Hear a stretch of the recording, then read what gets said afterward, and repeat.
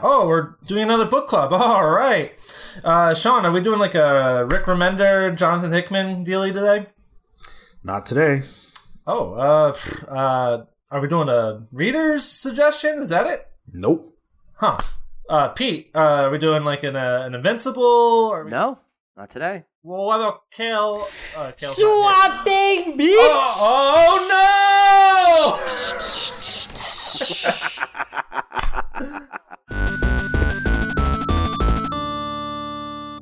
Yo, listeners, prepare your booty holes. Oh no. I am pumped.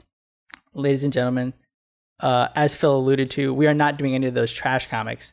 We're doing a good comic. One called Swamp Thing. Oh no. For anyone that didn't hear that, Marco's fiance heard that and said in the background, "Oh no!" Wow, annihilated by your own fiance, man. Harsh. Brilliant. All right. Well then, we'll have more than just 4 people to prove wrong. Huh? No, but I'm super pumped for this. This has been actual years in the making. Today we're going to be reading Swamp Thing. It's going to be the Alan Moore run at the very start of that. So issues 20 through 34 plus the annual number 2. We've skipped over issue 32 for the purposes of this. It's kind of like a filler issue. And you can actually get this in 2 trades, the Saga of the Swamp Thing and Volume 2, Love and Death, or the new Absolute hardcover that actually came out. And I've been notified that it's actually, they've recolored some of that. So if you guys are interested, or already fans and have read this stuff, but sort of want to do that and check out the new recolored version, please go do that. I'm definitely excited to do that. I had no idea that this happened. One of the listeners in a Discord mentioned it. So yeah, I'm definitely looking forward to picking that up at some point. And much like the listeners who reach out to us on Discord, if you want to reach out to us, hit us up on Facebook, Instagram, Twitter, @TheComicsPals. Email us any questions that you have, thecomicspals@gmail.com. The last 2 book clubs were a lot of fun, Killer Be Killed, as well as Earth X, which was actually a listener request. And if you want to get a listener request in, hit us up at any of those channels, or probably the easiest way to get to us is the Discord. We have a lot of great conversations there about the book clubs, as well as anything else topical, comics, wrestling, animes.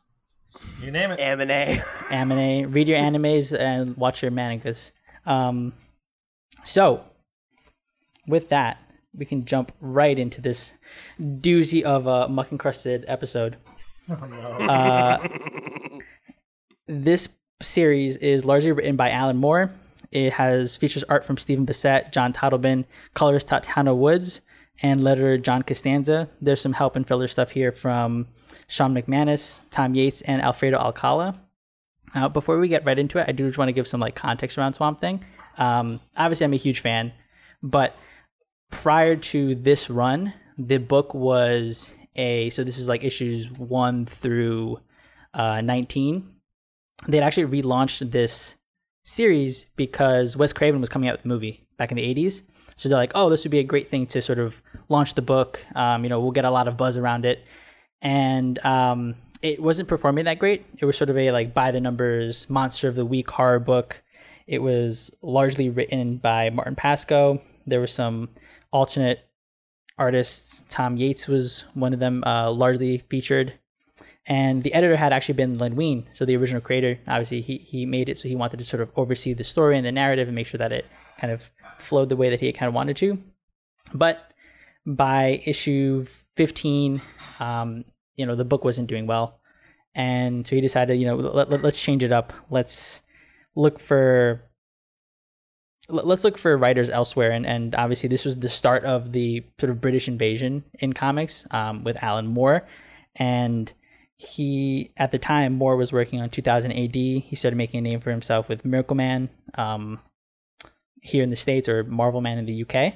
And V for Vendetta had just started at Warrior. And this book ended up being a huge critical success.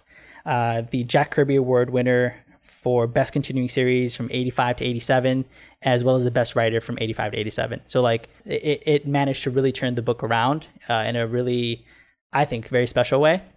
And with that, I mean, sort of bouncing off from the history, I know that a lot of you guys don't really have a history, except maybe Sean. You read the Charles Soule and like the Scott Snyder stuff, right? Snyder, Yeah. I was a big fan of all that. I thought it was great. So I wanted to ask, like, how did this compare to your, first of all, your understanding of the character?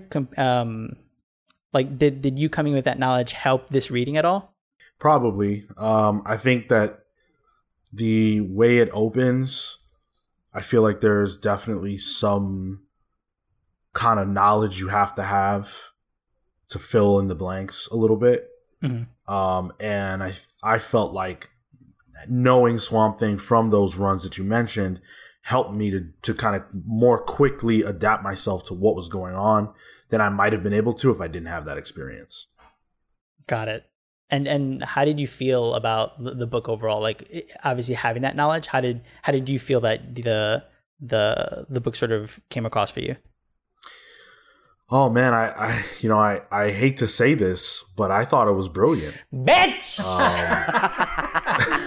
Truly hate to say it. Yeah, I really enjoyed it. You can tell how much the runs that you mentioned, the Soule and Snyder run, were inspired by this. Yeah. I don't know what other Swamp Thing runs are like, but I get the feeling this is like the definitive Swamp stuff. And it felt like they were trying to play to Alan's tune. And but this was the cream of the crop in a lot of ways. I can't wait to dive in more, but from every level, on every conceivable level, this book really just knocks it out of the park. Cool. Phil, Pete? I mean, yeah. My first thought reading it was, why hasn't anyone ever told me this was good before? I'm sorry. Wait, we have a podcast that we've been doing. I want to say 4 years now. Yeah, no, but I just mean, like, you would think that in those 4 years that somebody would have been like, you should read Swamp Thing. It's really good. But like, no one has ever tried to sell me on it, But it's like this really, really great, I think hidden gem, And I have to say, Marco, I don't know what motivated you to pick it, but I'm glad that you did. Little known book. Because I really, really I enjoyed it quite a bit. And I thought I might going into it because obviously, I'm a fan of Alan Moore, and particularly this era of comics are pretty near and dear to my heart. And I think this is a book that is, I guess, like a gap for me in that way, because like I am a fan of Alan Moore and I have read a lot of the seminal books from this period because that vibe really speaks to me. But despite the fact that I've had you, Marco, and also my good buddy Jared, who's one of my closest friends who reads comics, the man, has been trying to sell me on this book for years and years and years, and like finally getting into it, I was like, oh wow, yeah, this is 100% my shit. It's definitely a comic of its time, but like in all of the best ways. So overall, really, really excited to jump into it. I thought it was a great read. I thought Dr. Theodore Salas was really sympathetic. I think Steve Gerber did a really good job writing this. Marvel, they really know how to hit out of the park sometimes, right? Amazingly. Yeah. No, stupid man thing joke. I'm sorry. It was it was excellent. It had a quality that I really enjoy in fiction. Of it felt like a fever dream at points, and many points, honestly. And I get kind of enraptured by something like that. It plays with your own kind of cognitive experience, and I never read it. Obviously, I've read a lot of Alan Moore's DC books. Obviously, the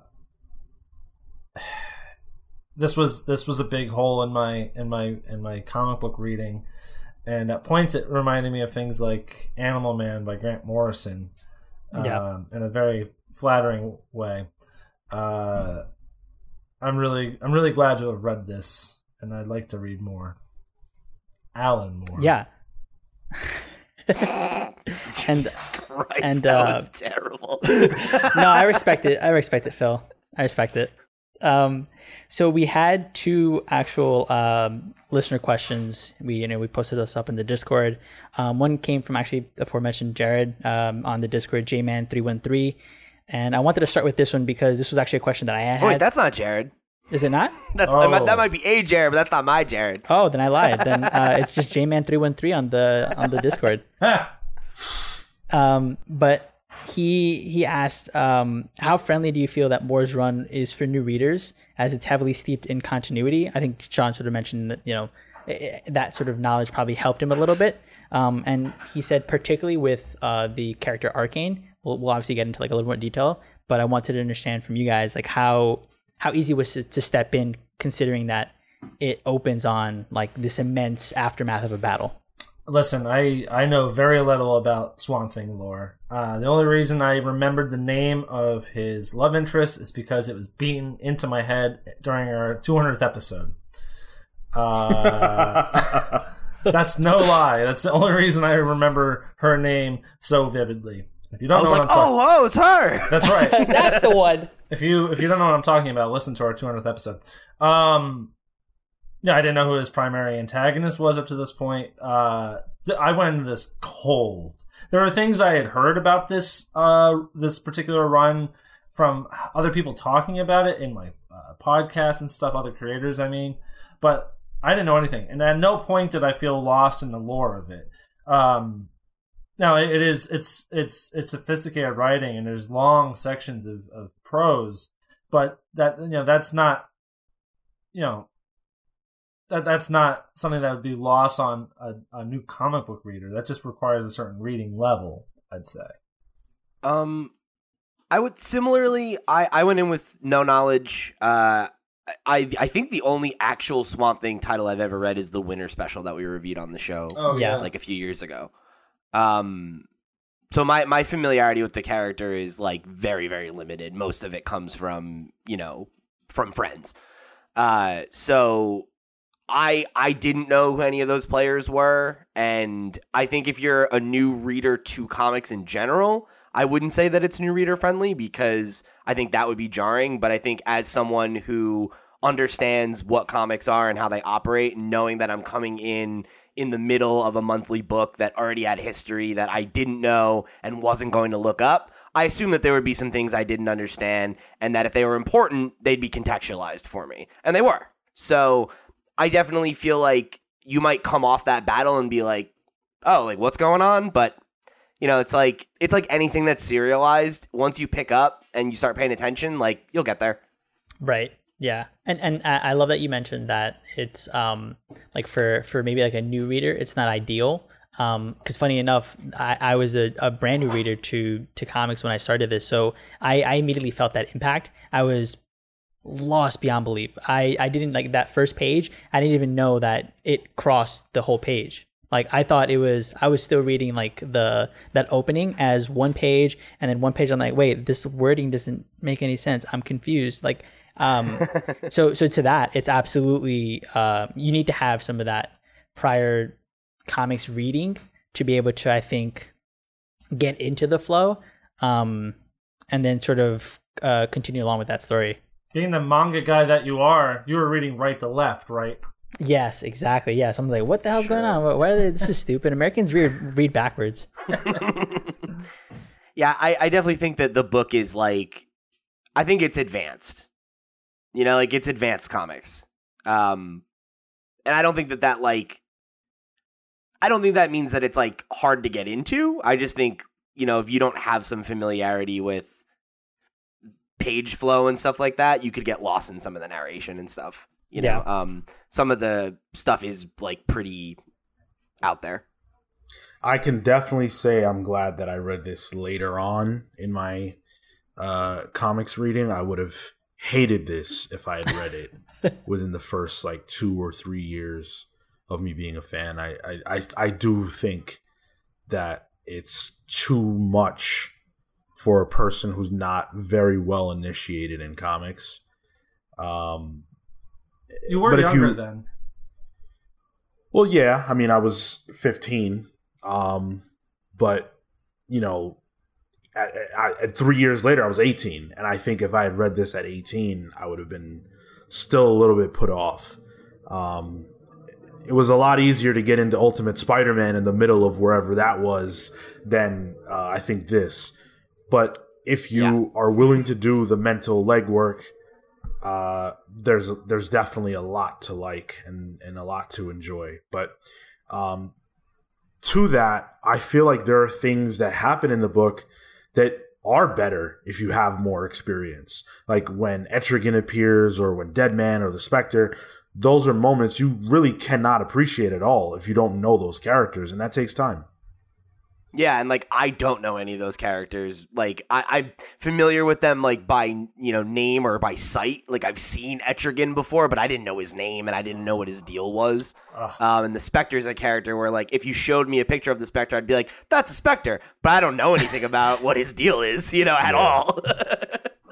Marco, this was one of the first comics you read, though, right? Am I crazy for thinking that? Yeah, this is one of the first like comic that it was a serialized thing that wasn't like a graphic novel. So, was it hard for you to get into? Yeah. It was hard to get into. He told this story. Apparently, I'm stupid. Okay. He literally was just like, I was totally lost, and this is the first thing I read, and I was confused. That was how we started this whole thing. Fine, that's cool. I was thinking about what I was getting for dinner. Apparently. All right. Okay. Great. My bad. So the what Moore does and what he's sort of tasked with in the first 2 issues, and aptly the first issue number 20 is called Loose Ends, right? He's just wrapping up the previous storyline. He's cleaning house. He's getting rid of some of these characters. As of right now, there were like 6 major ones: Matt Cable, Abby Arcane, Alec Holland, Swamp Thing, and then Sunderland, which we'll get into like a little bit more, as well as Liz Trayman and Dennis Barclay. So what he does is he sweeps them. Like within this issue, a large portion of them are gone. Specifically Liz and Dennis. They don't actually show up until like later on in the series, so you don't really like need to know anything about them. But that really confused me at first. I remember I was like, "Oh, what's up with those two? Are they coming back?" Like they were introduced on like the first page, and I thought they were going to be important, and then they're just like, "No, fuck these people." Like, oh, all right. They lay down an interesting thread, an interesting theme in the book that I wanted to explore a little bit later. Particularly what Liz says, which is after it opens on them having had sex and they and Dennis is kind of like, oh, we're gonna build a future together, whatever, and Liz says that no, we can't do this, all we have are the horrors in our life, and that's something that I think permeates throughout the relationships of the books, and obviously in particular the sort of like quasi love triangle, Matt Cable and Abby Arcane, as well as Swamp Thing. But that starts to get explored later down the line. Here, after he's moved everybody along, Swamp Thing's captured by Sunderland, who is this corporate CEO who basically wants his power to build the biorestorative formula, which is what Alec Holland had been trying to create in the swamps before he was assassinated. And then, typical Alan Moore fashion, he like literally breaks the character down. He's known for his deconstruction. I was curious about what you guys felt with that technique being applied rather than like to a genre, but to this character in particular. So issue 21 is The Autopsy, and specifically deals with him literally breaking him apart and rebuilding him. I found that to be really useful as a new reader. For someone who I don't really have any relationship to Swamp Thing aside from like having an understanding of like who he is and how powerful he is, so I think having an issue that was, kind of like like you said, it was like a deconstruction of the character and like kind of giving you some important beats about him. Like I felt like that was very grounding. Where like the first issue, felt like I got into it because I thought that the scene of him getting in that dogfight was really cool, and I was like, oh yeah, like I like the vibe of this, but it left me feeling kind of like, where is this coming from and where is this going? Whereas this issue very much I felt like kind of established like this is the vibe of this run, and this is the tone we're going for moving forward, and that like really helped me settle into it, I think, as a reader. That first beat.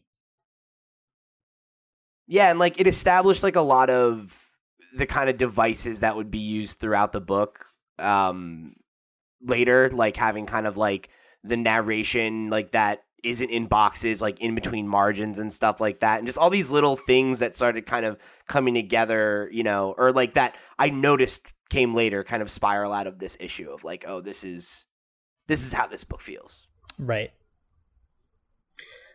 This was one of my favorite issues of the run. I thought this was tremendous. It deals with a lot of the things that you would think Swamp Thing would be about. It has a corrupt, businessman who, thinks he knows he simultaneously admits he doesn't know everything and thinks he knows everything. Yeah. And he thinks he's too good to understand what Swamp Thing is, and I took that as, I guess, an allegory for the way that a lot of those types of people think about nature. And he had no clue what he was really dealing with. And I really liked that. I like the Woodrow, or not Woodrow. I did like the Woodrow character a lot, but also the Sunderland. Sunderland.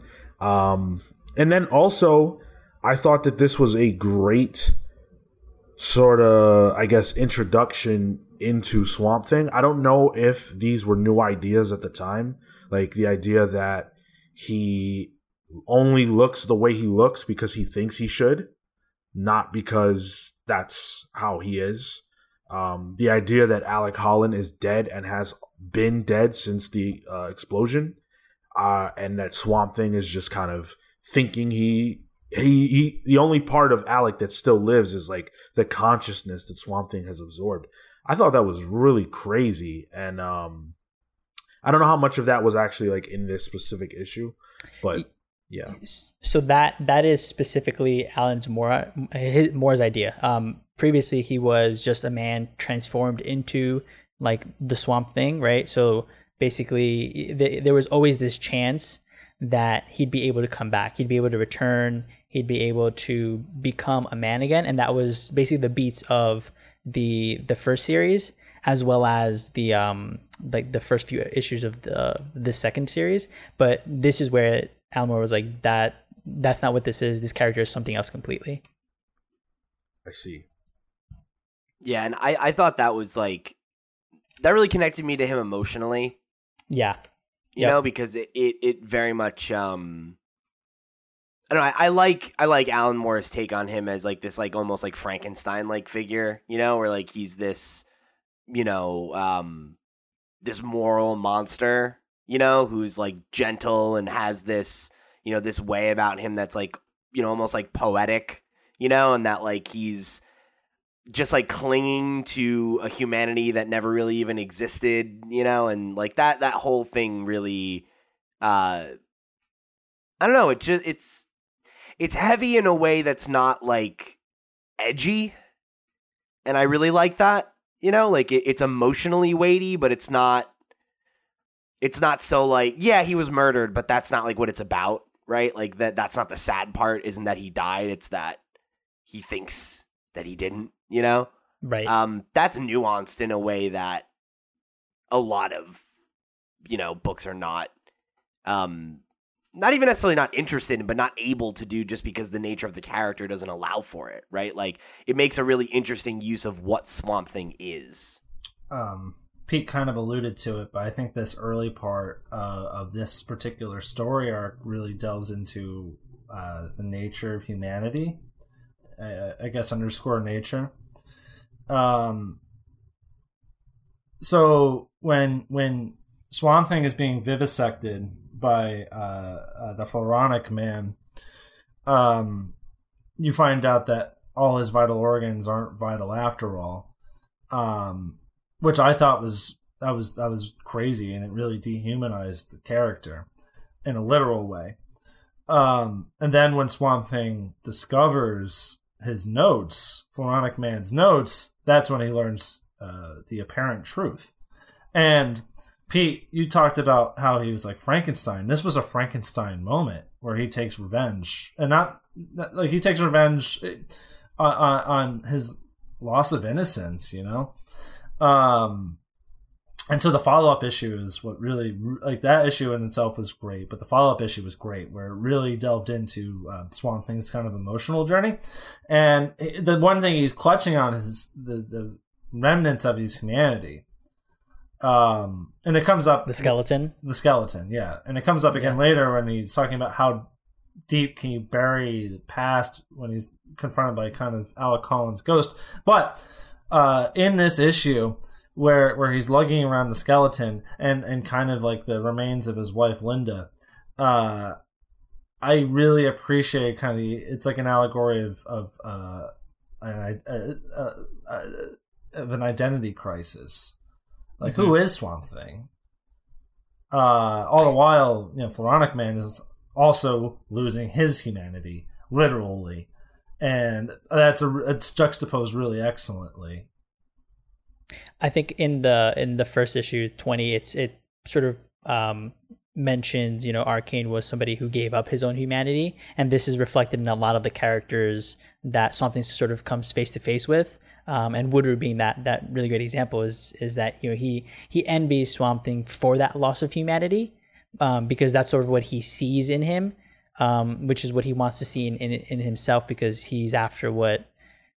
You know, what Sunderland was after, what Arcane was after, was that sort of power. But really, the irony there is that Swamp Thing is just a tragic figure who wants to be human and happened to come under the circumstances of not being one. It's a thing that's echoed a lot in Star Trek: The Next Generation. Lieutenant Commander Data is a character who's an android who is not doesn't have the capacity to experience emotions of any kind, but he wants to be human. It's like a Pinocchio thing. And Swamp Thing himself is not in like a Pinocchio type thing where like he strives to have, for the most part, in this until he doesn't, he strives to have some kind of humanity. One of the things that Moore does a lot is the arcs as well as the individual issues have this sort of motif. So like 22, for example, has like swamped. It gets repeated. It's done so to sort of emphasize each of the individual characters. So like Abby Arcane, for example, she's feeling overwhelmed at the loss of the house, of running away, a husband that doesn't love her. Holland is obviously in his own head trying to figure out what he is and if he is, which I thought was the craziest question. And then Woodrue is swamped in that he wants to attain something that is unattainable because he has to lose himself in that.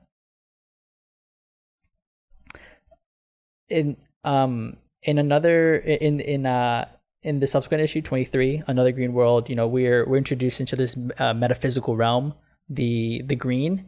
I was curious, what did you guys feel about that? Like, was that how did you guys sort of understand the green and the role that Swamp Thing's consciousness played in that? I kind of had a familiarity with the green beforehand. Okay. I like Captain Atom, who's a character who's tied to the quantum realm, and I've seen people talk about kind of these quantum physical realms in DC Comics, and Swamp Thing is connected to the green realm, as it were. And so, but obviously I don't have any relationship to Swamp Thing.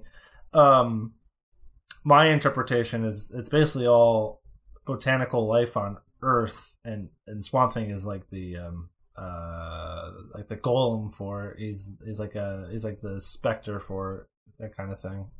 His consciousness, as does like the plant life, is a consciousness. I think was a really interesting concept, because he's able to sort of remove himself from the body, and it that starts to play into his acceptance later on, where he starts to sort of realize that he can be outside of a body but still like exist.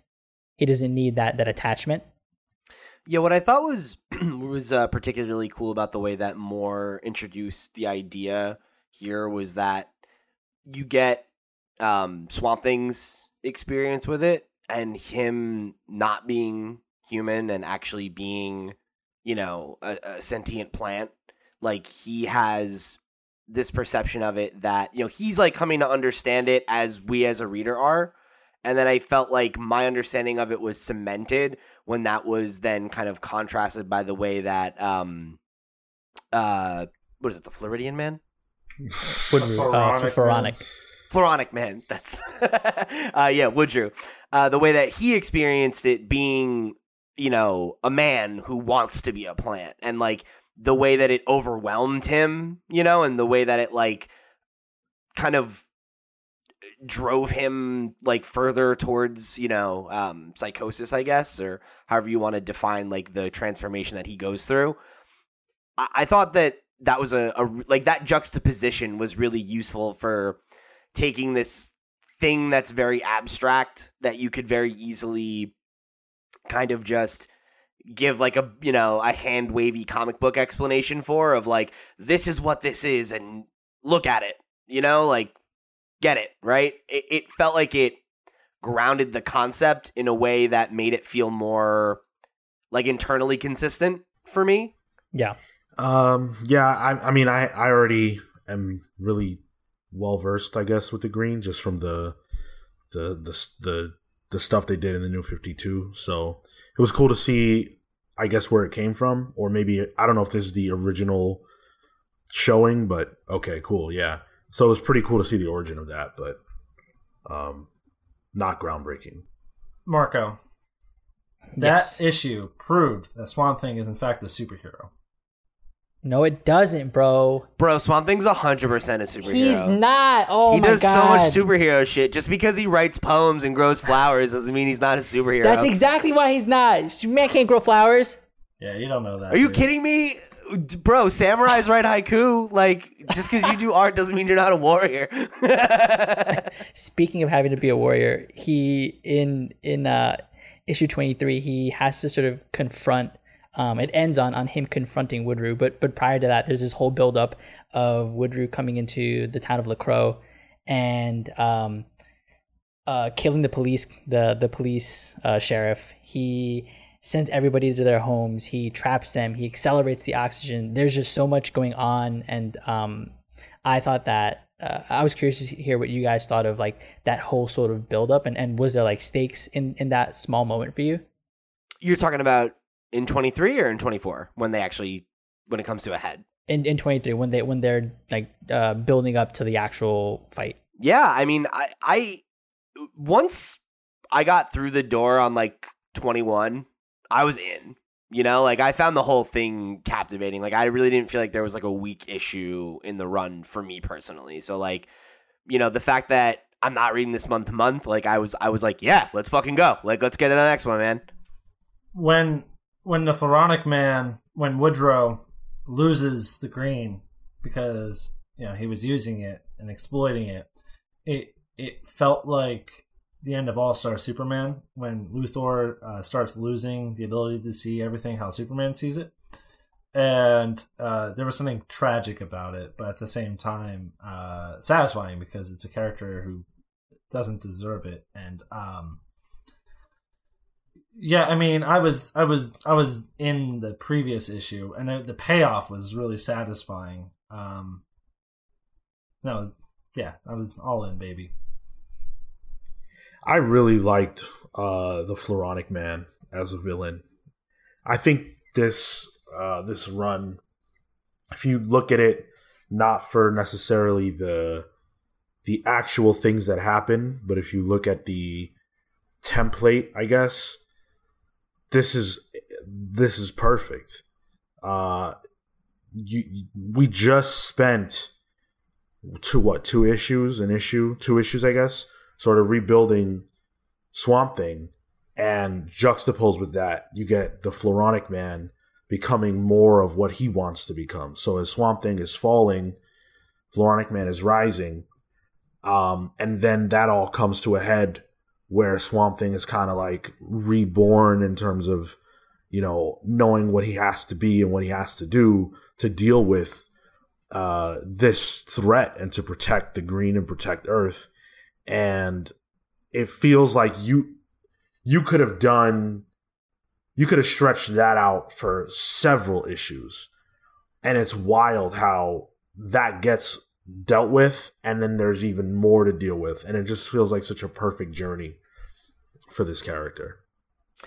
I think that's one of the things I appreciate the most about, I don't know, like this run specifically, I think does this really well. But I think this is a thing that you saw in a lot of comics from this time, and we've talked about that, where like things felt a little more episodic, where like they're a little bit more contained. But like in this run, it's like each mini arc, you know, feeds into a greater narrative and like the greater understanding of like who Swamp Thing is and what he's about and what he represents and what his struggle is. And like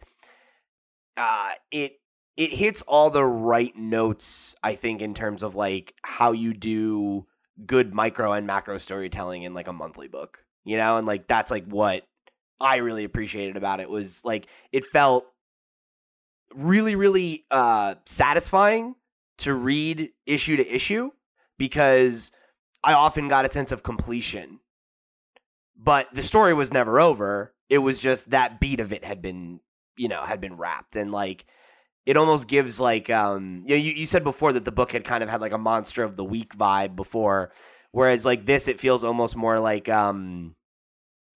episodic in like a Western kind of way, you know, of like, oh, all right, like Swamp Thing's got to roll into town and deal with this thing this time, but the ultimate takeaway from it isn't necessarily the resolution of this one conflict. It's like, what has he learned about himself? Yeah. Right? Because sure, this issue, or these 2 or 3 issues, I guess, right, are what's going on with the Floronic Man and, you know, all that, those great points that Sean made about, I think, how that story ebbs and flows and why that's satisfying.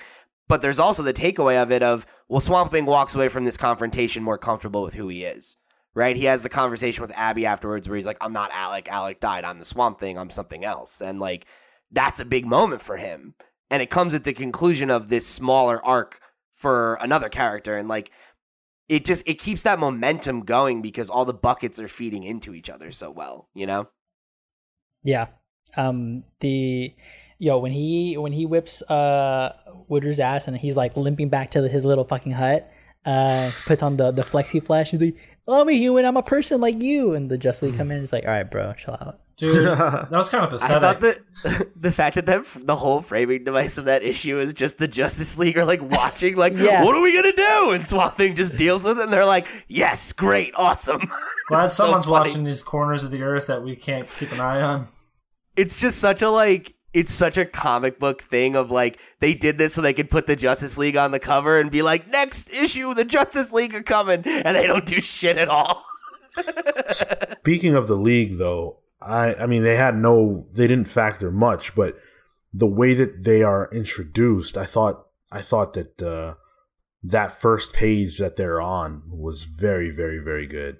Like the Watchtower. Yes, the way that they're draped in shadow, like you can't see really their faces. You see Arrow's face, but like Firestorm and Superman are kind of, and Hawkman as well, you can't really see their faces. Green Lantern, you only see his ring, and then when he is standing in the background, he's still kind of obscured. I really like that. It made them feel separate from everything else. It made them feel like gods watching. Yeah, exactly. And the writing contributed to that too. Like Alan Moore did a really nice job of kind of introducing this pantheon high above the earth, and he reduced them to like their basic concepts where, you know, Superman talks about hope and Hawkman talks about war, like he's like Ares or something. Really effective utilization of these characters that really had nothing to do with the story beyond being a framing device for the narrative. It's kind of like in Earth X when the Watcher is kind of used as like a framing device for that narrative. Sure, yeah. And he's used here too to some extent. And later on in the series. You mean the Monitor? I mean, sorry, that's what I meant. Damn it. He was watching shit. I know. DC and Marvel have similar concepts. He's It's the same thing. He's the DC Watcher, I know. I have to call you out on it. No, you're good, please. Listeners. Just lit Sean up. He's beaming. That is amazing. So the next few issues, 25 to 28, I think are some of my favorite. Wait, Jason, I'm sorry, Marco. Real quick before we move on. Yeah. I just want to talk about the last page of that issue, where Swamp Thing like has accepted himself and he's just walking through the swamp with his arms like stretched out. It's so great. Like it's just, he's like, it's like a almost like Christ like kind of thing, but like I just feel like the like slight like smile you can kind of see on his face and everything. It reminds me of like that He-Man gif, you know? He's just like, oh, he's just drinking in the sun, you know? So like so serene. my boy's This is one of my favorite photosynthesizing. pages. He's getting a snack.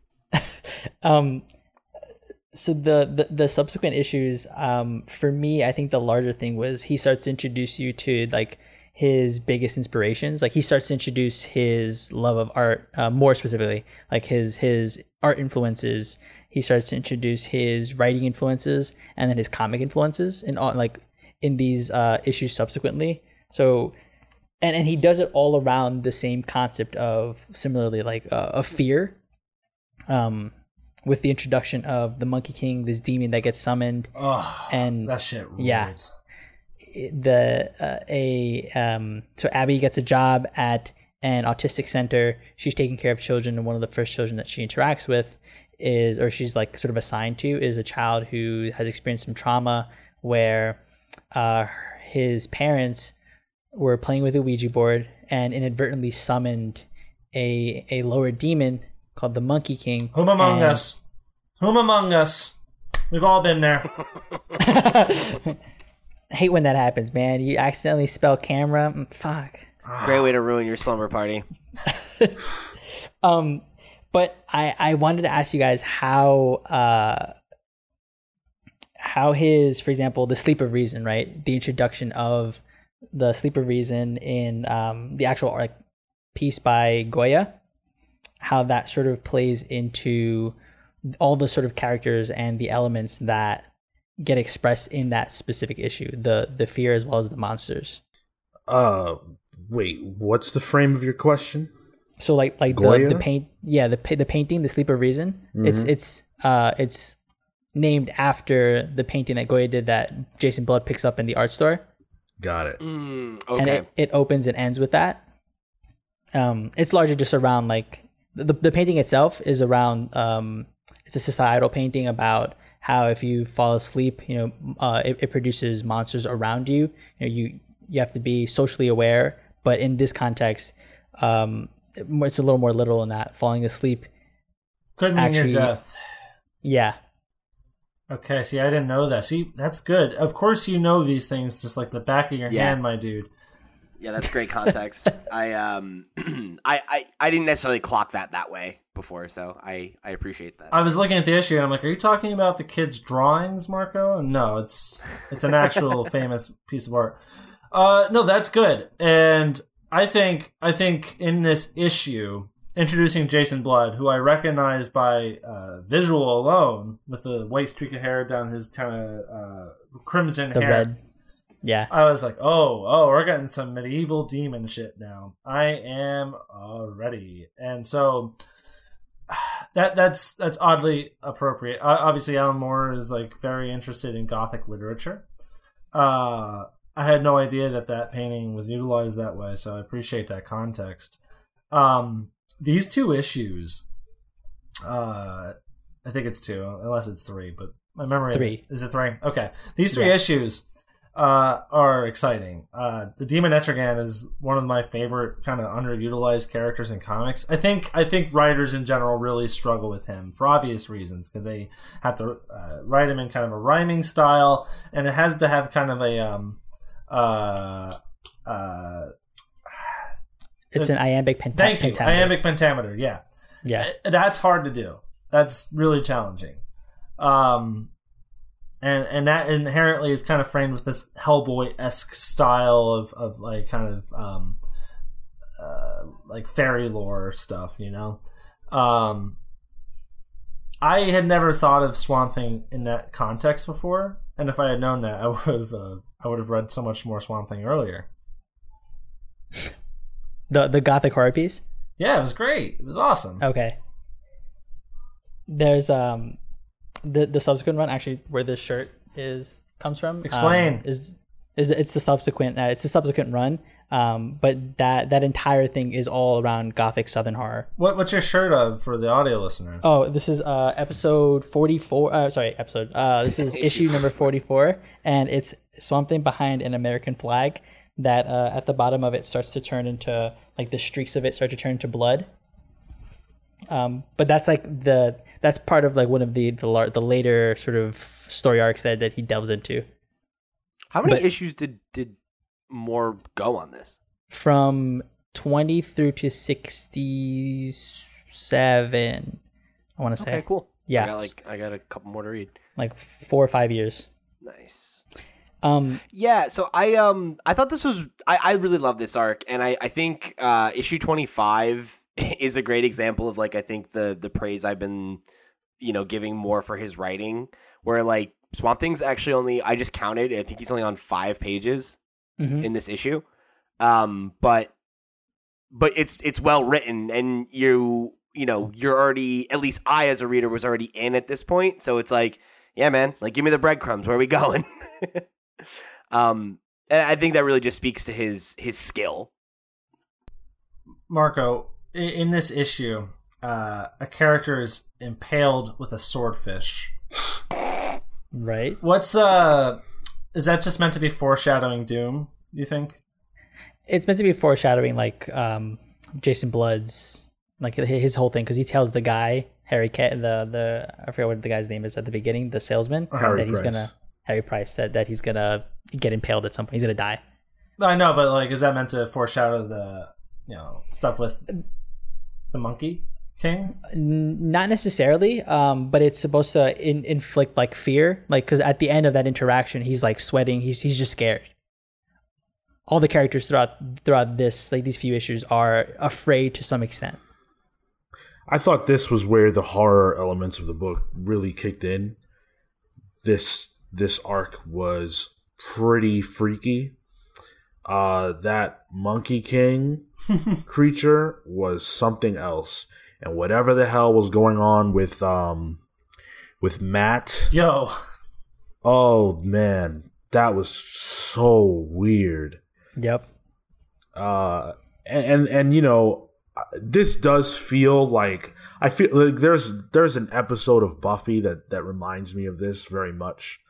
And I think a lot of it does kind of feel like Monster of the Week, but it's done so well, and it has it does have deeper implications for where the series is going.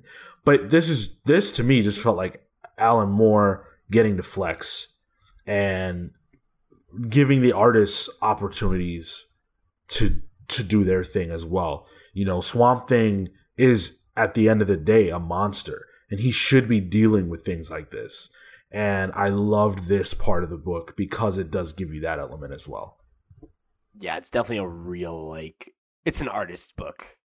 Like, they get to do so many cool things, and, like, I feel like the contrast of the way that these issues feel versus kind of the first arc and, like, the exploration of the green and all that stuff, like, it feels like a little bit more intimate because it's kind of like, I don't know, like, the focus is tighter. It's really only, like, 1 or 2 locations, which is cool too. It gives, like, it almost gave me like Demon Bear vibes, Marco. Okay. Yeah. And especially I think in the context of like the autistic school, like it being within like a centralized sort of setting. Yeah, exactly.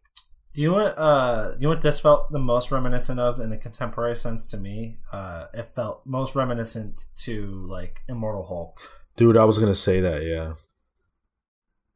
Yeah. This whole run felt like Immortal Hulk, and it wouldn't be a surprise. And hopefully, we get to speak to him again. But if Al Ewing actually had read this, I mean, I would imagine he has read this, but I could see this creeping into the way that he was telling the story of Immortal Hulk because it's very similar. Yeah, 1,000%. I was curious about what you guys felt with the portrayal of like some of these developmental disorders, like autism. How he sort of uses the kids to sort of portray an ambiance of like weirdness. Yeah, I was gonna bring that up at some point where like that was kind of the one thing that there was like a few things actually throughout this run that I felt like dated the book in a bad way, and that was one of them where it's like, yeah, it's like a little bit, like that's not exactly how like autism works, and like it feels kind of like reminiscent of the way that like horror suspense will use like multiple personality disorder as like and like very much like, I don't want to say romanticize it because that's the opposite of what they're doing, but like, I guess like use a very real, mental disorder and like kind of caricaturize it to make it seem spooky, I don't think they were trying to make the mental illness seems spooky. Not necessarily, but like I feel like particularly in the initial like introduction of the, what's the boy's name? Fred? Is it Fred? Is it Fred? Yeah. Of him, like there was like, wait, Fred. Paul. Yeah, is it Paul? Paul's the little redhead kid. Yeah, Paul. Yeah, him. Especially the initial issue where he's introduced, I remember that kind of like, I was like, that feels like it felt a little off to me. For a little bit of context, there's a interview with cartoonist kayfabe Ed Piskor, Jim Rugg, where Stephen Bissett comes on, and he actually mentions that during this run, his wife was actually working at an autistic center. He doesn't delve too deep into it, but I'm assuming that some of these elements were sort of taken from that in conversations with Moore. But I think to the point on like the usage of it, the biggest thing for me was the framing of, because they are developmentally challenged, they don't believe in Paul, they don't believe his words, and that sort of amplifies the horror aspect. Yeah. So I try not to think too much about things like this because it's an old comic and there are thoughts and feelings and nuances that just were not present then. But I think, Marco, that you hit on something that is important.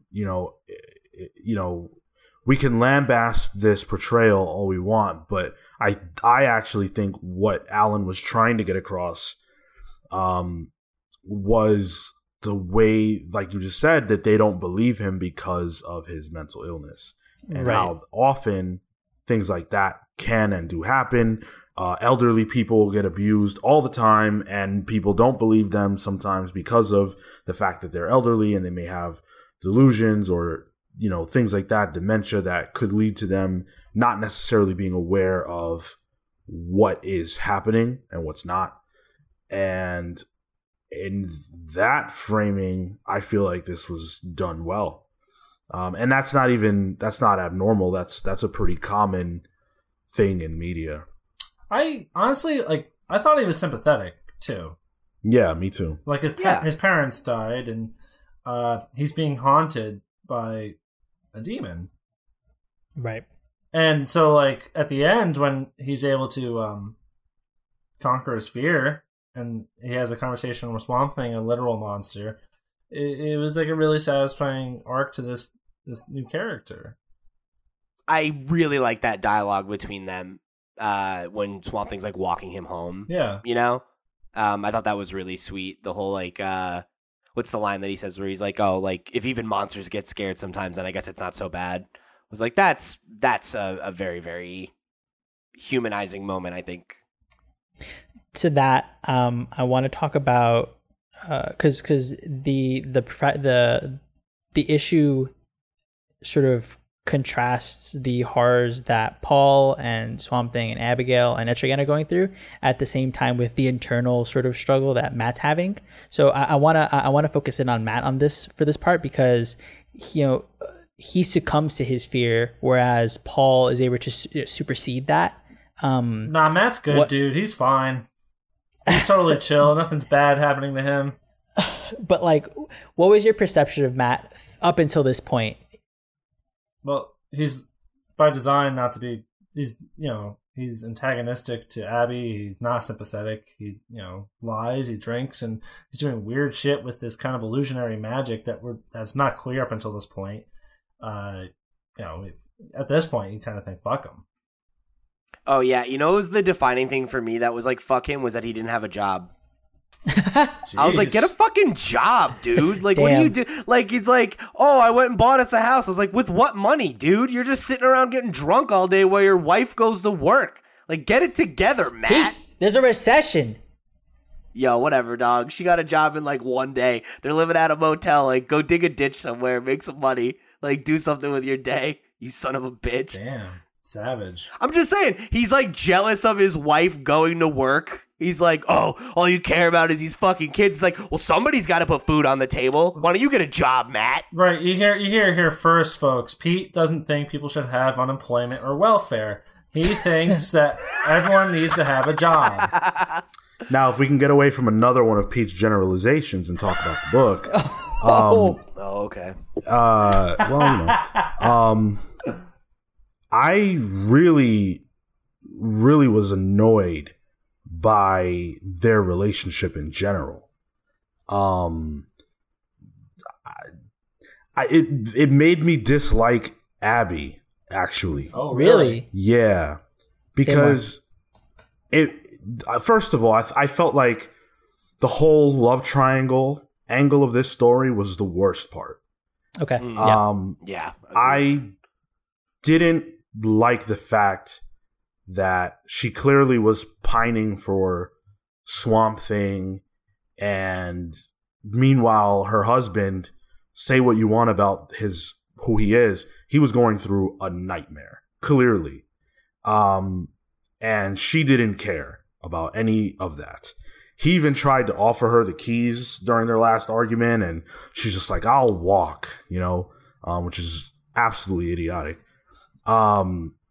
So their whole dynamic, I just didn't care for. I liked what was going on with Matt. It was compelling to see that. But then, when he dies and her biggest thing is just like she wants to be with Swamp Thing, I just thought that was awful. So, for that, it kind of plays back to what I had mentioned in the beginning. Like, all that they had were these horrors in their lives that kept them together. So the question for me was, in this moment, do you think that Matt truly wanted to, he gave up so easily, right? He succumbed to the fly so easily. Was it because he truly loved her, or was it because he was trying to stay alive? Was the love there because they were the only ones for each other? Like, it was just them two, or was there actual love there? Are you asking in the context of the moment or throughout the because we get in the context? I think we get resolution on that. Like at the end when he's dying himself, he sacrifices it all and is willing to jeopardize the life of Arcane, who's keeping him alive as a meat bag, to save Abby. He makes the effort. That's his redemption. He fails, right, but he tries. Right.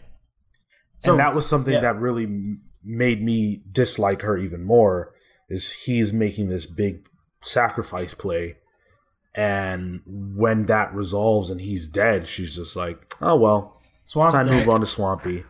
Well, Yep. It's funny because like I don't. Does she even know that he did that? Right? Like I don't think Swamp Thing told her. Right? Like I don't remember. Like it's like for all she knows, it's like he just dies, and then she goes and visits him in the hospital for a while, and then it's like, all right, well, guess that's that. Sean, that's a common critique that's lobbed at the book because I think the relationship there and the sort of characterization of Abby is probably the weakest. Yeah. Because she's sort of just always in the middle. She's always in the middle of something. She's a damsel, kind of. She has like no agency of her own, really. Right. Beyond like loving the Swamp Thing. That was, and like, oh no, go ahead. that was something that was hard as a person who came into these characters later on, because she is not like this in the later stuff that I've read. So to see her this way was very strange. And it didn't make me dislike the character overall. Just here specifically, I wasn't a fan. In that moment, he gives it up for his being for her. But I think throughout the sympathetic part for me had always been that, she wasn't in love with him. And for even more context, they kind of get married and because they have just been going on these adventures for so long. So she meets them in issue 2 of this new volume. So of the volume 2, issue 2, that's where she gets introduced. And throughout the rest, they're all following Swamp Thing and his adventures. And by circumstance, they've been together for so long. They're like, oh, we should build a future together. And they sort of get married and fall in love that way. So I think in the context of this series, it sort of feels like not enough. But for not enough for Abby to just kind of say like, no, I'm no longer in love with you. But in like a larger sense, I think there's a little bit of leeway that can be given to her. But the point's taken. It's valid.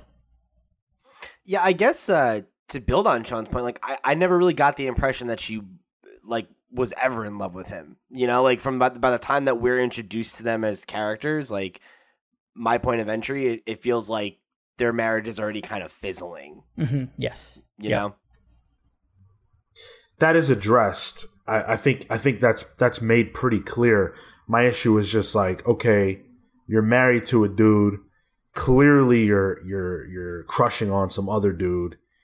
And by the end of it, it felt like, well, was she just waiting for him to die or something like awful to happen so she could hook up with the next guy? It was just like, I don't know.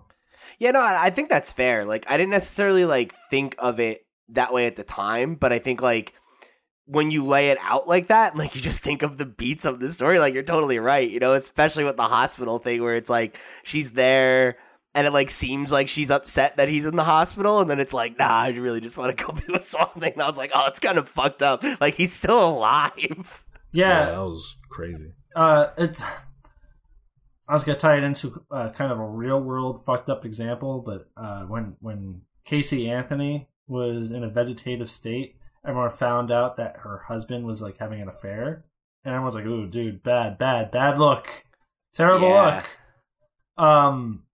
But you know what? From a completely self-serving standpoint, it ended up being really worth it for Abby. If you know what I'm saying, that shit was trippy. She got that tater, I guess. I don't know. Acceptable loss threshold, Oh, Yeah, I don't like it's that fine. expression ever. So before we move on to, I think my favorite arc, Love and Death, I just wanted to call out what I thought was really interesting for the issues overall, like 25, 26, and 27, where Sleep of Reason was an art piece centered around this painting by Goya.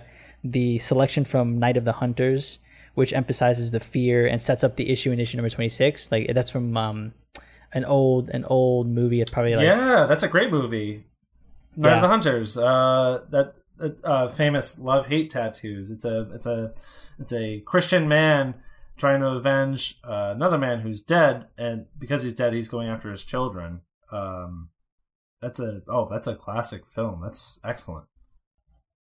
And the last issue he actually dedicates to Jack Kirby. Right. And that's like his dedication to like the love of comics, right? His three influences, which in this case for me was, the art piece of it, the the film aspect, which is, you know, the pacing, the camera direction, the way to sort of build the story, and then comics as like a medium and like the love for that. He's been very outspoken about his love for Jack Kirby, and in doing so will shit all over Stan Lee.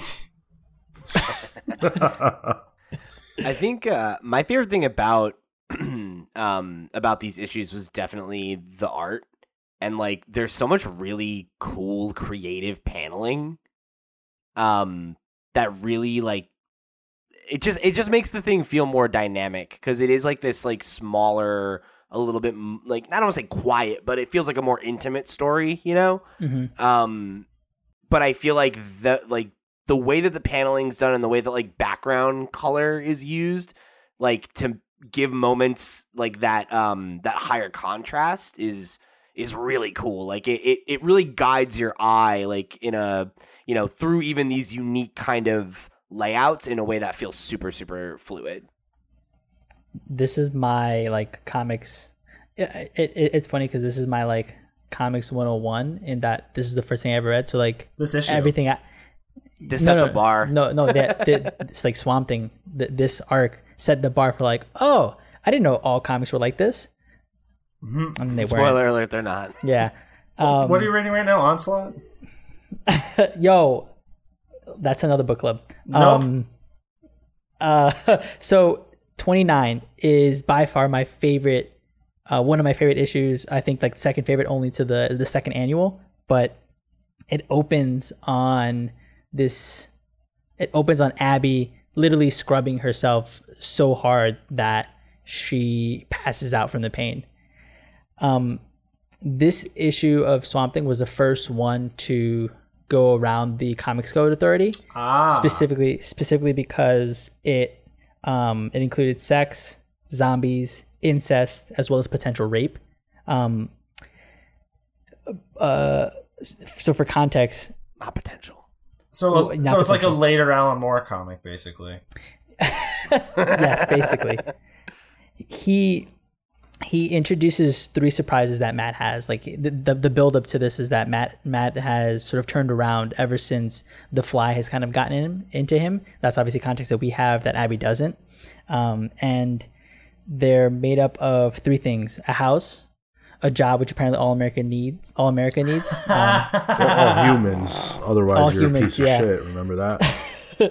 and the reveal that Arcane was actually the Fly and has taken over Matt.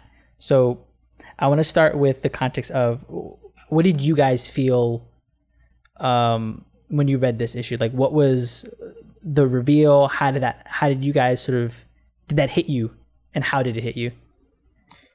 Dude, I was freaked out when I saw those people and she saw them as dead, Yeah. but they weren't, or whatever. Like, that was so weird. The woman up front who's just straight drooling. Oh my god. Awful.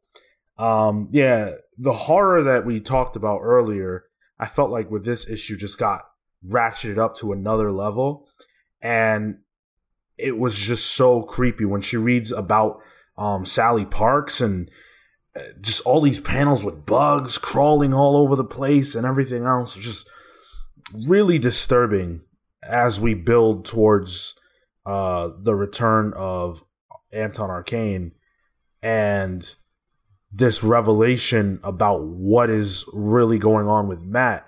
The culmination of that being that splash page, the double page splash.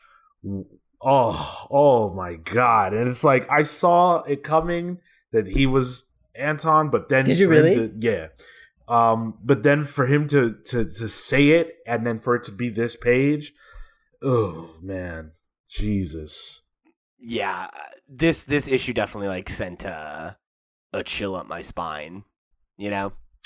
It was terrifying. Like there's one page where she's like trying to like destroy her clothing, and it's all framed with insects, and it looks like they're like photos. It was plague like. The visuals, some of the visuals remind me of scenes in The Green Mile where like bugs come out of people's mouths. If you remember that movie. Oh yeah. And then it really just really lent itself in a lot of classic horror stuff. Like the zombies themselves look like they were from like Night of the Living Dead, like a classic ass zombie look. And just like particularly with Abby, like the way it opens up with her doubled over, like in fucking agony, like that set the tone. Like I was talking to someone when I was reading it, and I opened a fucking page, and it's like I gotta shut up now and look at look what's happening. Yeah, that I think that's one of the most striking visuals in the issue. Like that, just like this mass of like death, in like the lower half of her body. Yep. And like the look on her face, like she's got that like 1,000-mile stare. It's really, really unsettling. I think what the crazy part is that, this was, as much as it was like a physical horror for her, I think it was the mental anguish, because she gets lured into this sense of security with the house, with the job, the two biggest things that you need to sort of like live your life. You need to be able to pay for your home as well as pay for your life. And then the reveal that all along this fake happiness that she was starting to experience just wasn't real, and if anything was done so with malice, fucked my shit up when I first read this. Yeah, and I mean, obviously, like the sexual assault angle of it, like, and I think that, like, it's pretty subtle. I think the way that he has her like come to the realization and then like feel that disgust, and like how that is playing a role in like the overall, like breakdown moment here for her. I think the fact that it was handled that way was like an example of like, I don't know, like I liked that it didn't feel like it didn't feel like it was like shock value. Yes, that's the perfect way to put it. Yeah. It was subtle, and I think that like added just another layer of just, like really just having this whole issue like fill you with disgust, and like make your skin crawl and make you recoil, Mm-hmm. The art definitely plays into that. I think is probably the strongest in this issue. Like Sean mentioned, like the bugs all around. The panels, I don't know if you noticed, but every time that she's not having a memory, the panels are all, or anytime that something's like sort of amiss, the panels are either slightly skewed. They're for example, in this page, one is kind of just like, it could be clean, but this one is kind of just like up a little bit. Like that's a little weird. And there's just subtle moments like that throughout the entire issue where there's non-even panels, things are slanted, the colors are fucking wild. Just like the distortions of like her face too. Yep. It's one of the last pages of the issue where there's like a panel where it's like her screaming, and then like it blends into Swamp Thing's arm, like reaching down for this dead bird. Oh yeah. And just like little things like that are like play into that very, very simple rule of human psychology, right? Where like you take something familiar and like tweak it a little bit, and how much that makes you uncomfortable. That's what I wanted to bring up. I really like the way this kind of story is framed for Swamp Thing. It's framed by seeing what appears to be a dead bird writhing around on the ground, sharp as he describes it. And the only reason it's writhing on the ground is because it's filled with bugs. Like what a like way to set up the story for Swamp Thing. Like that's his entrance into this narrative. Right. And yeah, very, very gothic. Like similarly, he's not in the issue too much, except for like some flashbacks here or there. But the way Moore is able to navigate around with other characters and still inject this horror element into it is like top tier for in my book. Well, this is your book, so this is my book, so. So the next two issues is, he has Arcane has Abby trapped. She now realizes who he is, and he sends out this wave of madness, first starting locally, then continues to spread using Matt Cable's powers. And I think my favorite part was that he kept saying like the returned man. Again, back to like the motifs that he uses, like I thought it was really striking to hit the point that this was like a truly evil thing. Oh yeah, this is sinister, like utterly sinister. This man, Arcane, he embodies like the worst qualities of a person, and one of the greatest qualities of a person is life itself, and he represents like the antithesis of life by being undead, basically. And this gets explored like in other series where he becomes the avatar of the Black, like actual death. I think the it just kind of reveals how he did it. He was able to escape from the confines of hell. It turns out that he was the one who influenced, the demon, the Monkey King coming out. He was the one who influenced a lot of what had been happening, the accident with Matt, like all these details. He had been toying with everything so that he could put the pieces for his return. How did you guys like that? The culmination. I thought it was really well done. First of all, we keep mentioning how horrific this was, man. There's so many just disgusting pages. One of the things that I noticed was that teeth were bared a lot, and that's not typical. There's one panel where you can see Arcane from his face from a side angle, and he has these like really fucking monstrous teeth. Yeah. And I it's a small thing, but I really appreciated it. The thing that I enjoyed the most, though, is something that wouldn't typically be done, but it ties the entire narrative together, is that Swamp Thing, he beats Anton pretty easily. It's not really that much of a contest. And the reason is because he's evolved since the last time that they fought. And it brings the entire journey that we've been on with his character full circle, where he's literally not the same person that Arcane had been dealing with. So because of that, he's not equipped for this fight. He doesn't know what to expect, and so he gets dealt with. Not just that, but the whole time he's calling him Alec, he's calling him Holland, and he's like, that's not me. You dealt with a different person before. You dealt with a person before. Yeah. That was jarring while I was reading it, because in my mind, well, this is his biggest foe. Here now, 40 years after the fact, that's how I'm thinking. And I'm thinking, well, they have to have this big, epic, final confrontation, and it doesn't happen that way. But I think that was better for the story overall. And because, again, Alan Moore's run doesn't end here. So for all I know, maybe he comes back. But for this part of the story, I think that was the perfect way to handle his return.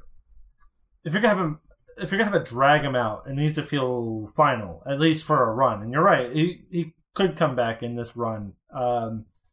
This feels like a first encounter conflict. You know what I mean?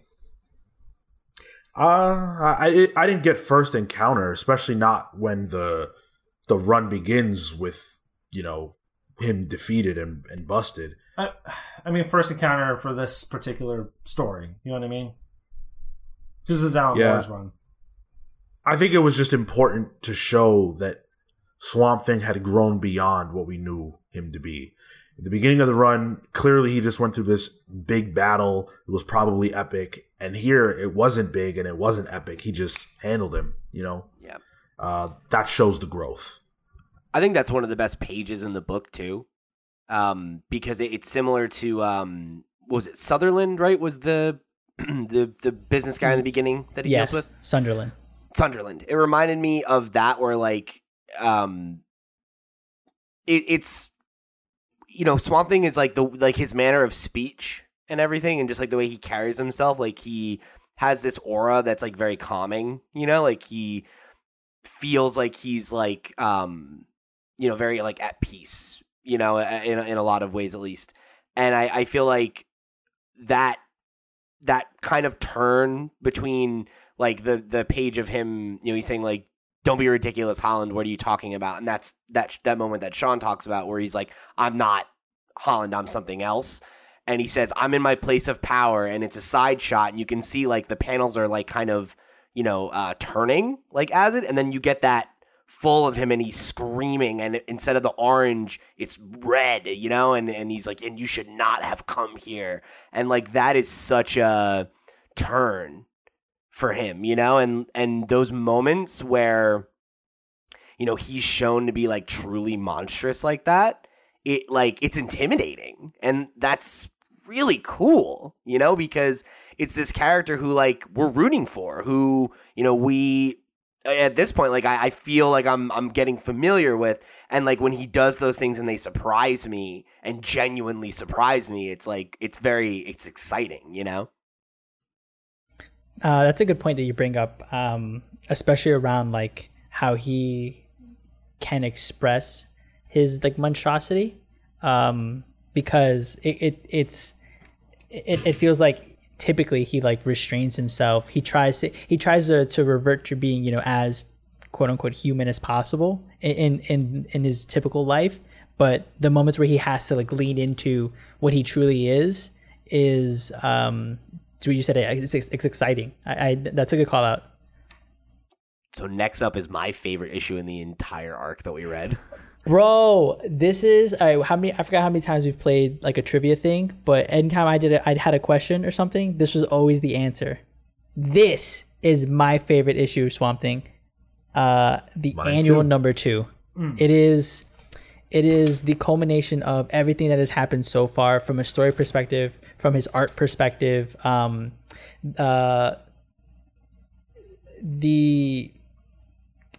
It's an allegory for Dante's Divine Comedy. He explores heaven, he explores purgatory, and then he dives into the depths of hell for a soul. And it's also like where he introduces all these other supernatural characters. Yo, tell me about this issue. Like, what did you guys like about it? I mean, it ruled stem to stern, like I feel like there's so much to choose. Like it's the longest issue. Obviously annuals are usually a lot more robust, but like, I remember like I couldn't put this down, because it's just so engaging. Like on an artistic level, I think overall this book has really, really definitely been, like we said, it's an artist book, but there's so many cool moments going through all the different locales and like getting to see all these different manners of beast and demon and whatever. But literally my favorite page out of this entire run was in this issue, because I thought it was so genuinely funny, where there's the it's Sunderland again, and like he's like a demon slave or whatever. Yeah. And Swamp Thing like, watches him get his tongue pulled out, and there's just this shot of Swamp Thing and he puts his hands over his mouth. He's like, oh, and it's like the most human thing that I've seen him do in the entire run.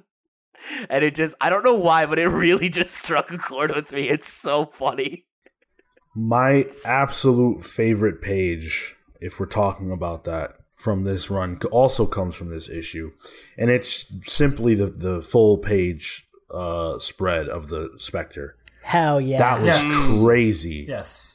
And Dude. I had a genuine smile, genuine reaction. This was just such a pleasure to look at. Yeah. If you're on YouTube, I'm holding it up. This Dude, is that Jack Kirby. This is Yeah. oh man, this is everything. I was like, yo, can I get this as a print? I want this on my wall. Yeah, right? It's really gorgeous. I love abstract concepts in comics so much. Yep.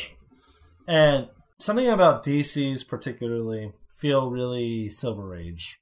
You have the Spectre, who is the second the second the second protagonist character that Siegel and Schuster created back in like 1940.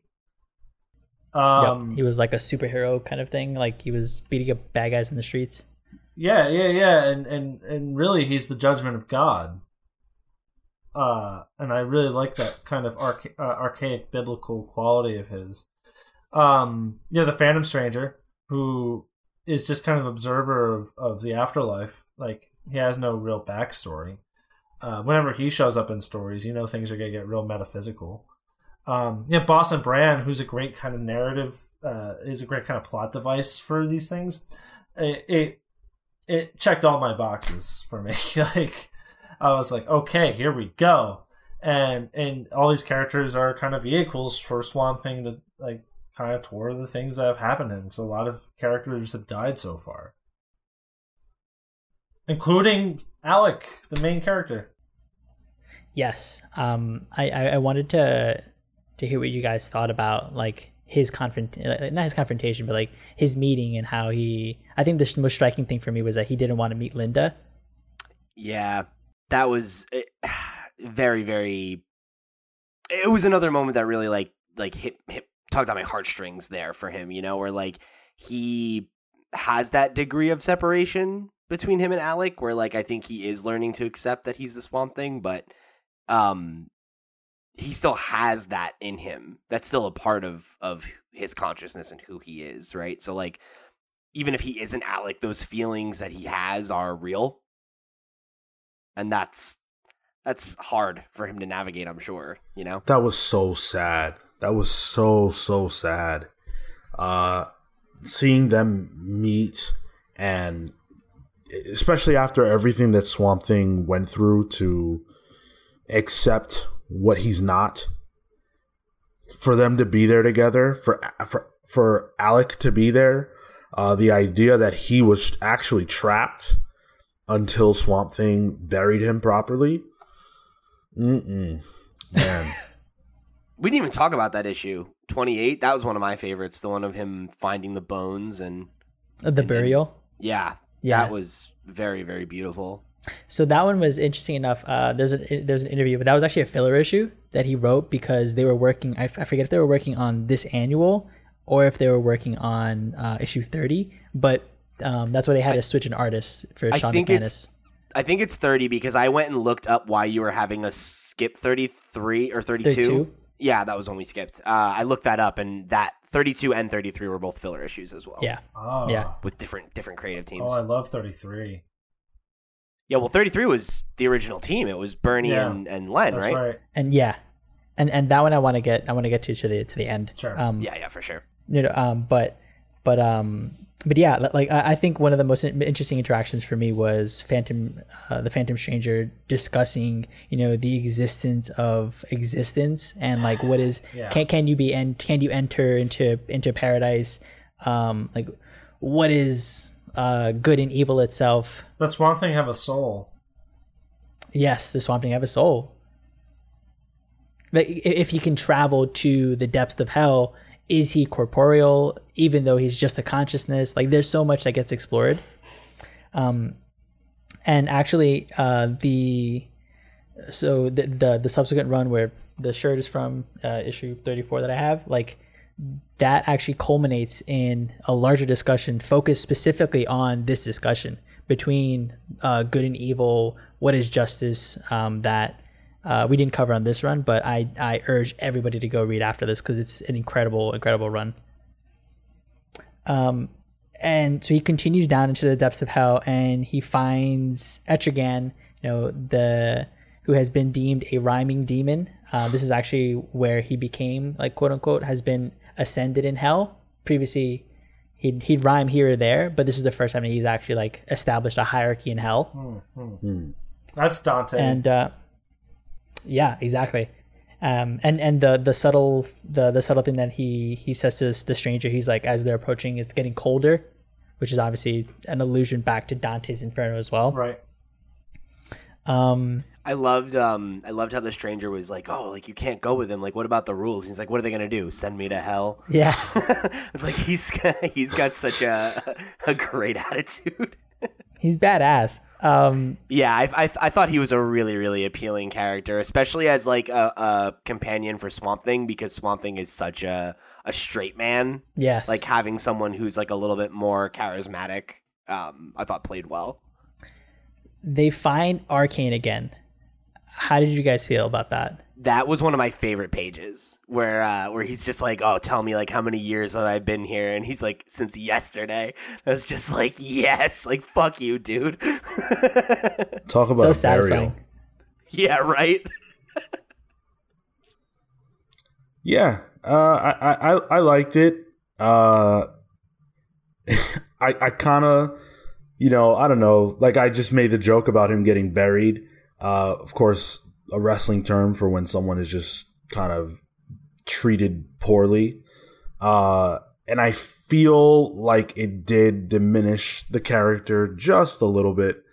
And now I was feeling like, oh, this dude's just a joke. Like he's just trash. Because he got beaten clean. He got beaten really easily. And then now he's here just biting Swamp Thing's leg or whatever. Like he's just trash. He got his head kicked off. No respect. For me, it emphasized that he, like to your point, he is trash. He's like a garbage human. Yeah, but he's also supposed to be extremely powerful, right? So like, Yeah. Well, he Compared was to Alec, but not compared to Swamp Thing. true. well, But I think it ends with them finding Abby in exchange for a flower. I think that was very poetic. A flower for a flower, where Phantom Stranger, at the beginning of the issue, picks a flower off the hills of heaven and gives it to Etrigan as the exchange. And he's back. She's back, rather. And then we get into sexy times. What? Well, the issue after that's the love issue. Well, Oh yeah, no, you're right. Okay. you skipped the fucking Cain and Abel stuff, but it's fine. Well, I mean, so for that, I wanted to specifically ask, like, from a continuity perspective, where Abby has a dream. She visits the realm of the House of Mystery and the House of Secrets, which were part of the EC comics line that got taken into DC. Hill House. Yes, the Hill House stuff, especially now. So they actually, Oh, I didn't pick up on that. That's really cool. so previously they were like two independent things. They weren't connected, but in this, it actually gets connected as like Cain and Abel. They are the first story. They are the gatekeepers of stories, and actually it gets recycled in Neil Gaiman's Sandman run, I where these see. characters are Oh. they're in the realm of dream, and that's where they live, and that's where their like sort of stories take place. And Matt Cable is actually Matt the Raven, that is Sandman's sort of like familiar. But The more you know. in this issue, they go back to the original story, so House of Secrets 92, and it's a reprint of that story. I wanted to know how you guys thought that it lived up to where Alan Moore had taken the character, as well as how you felt it connects the continuity. Good. I didn't like this issue. Really? Yeah, I didn't care about it. The only thing it does is establish the fact that he's not the original Swamp Thing, that this is a thing that's been going on. But everything other than that was just whatever, I thought. Yeah, I generally agree with you. Like, I thought it was more interesting for the information that I took away from it than it was as an issue in and of itself. Like, I know, I don't remember which issue it is, but there's an earlier issue where he comes in contact with the other Swamp Thing. Like, they meet and, like, they 28. touch.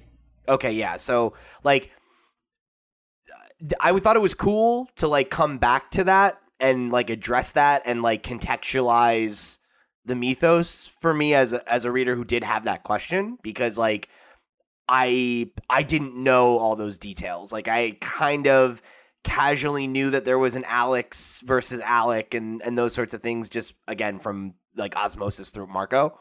But I like that this issue existed to sort those things out in my mind, but I'm kind of with Sean in terms of my enjoyment of it as an actual issue was like lesser than probably every other one in the run by quite a bit.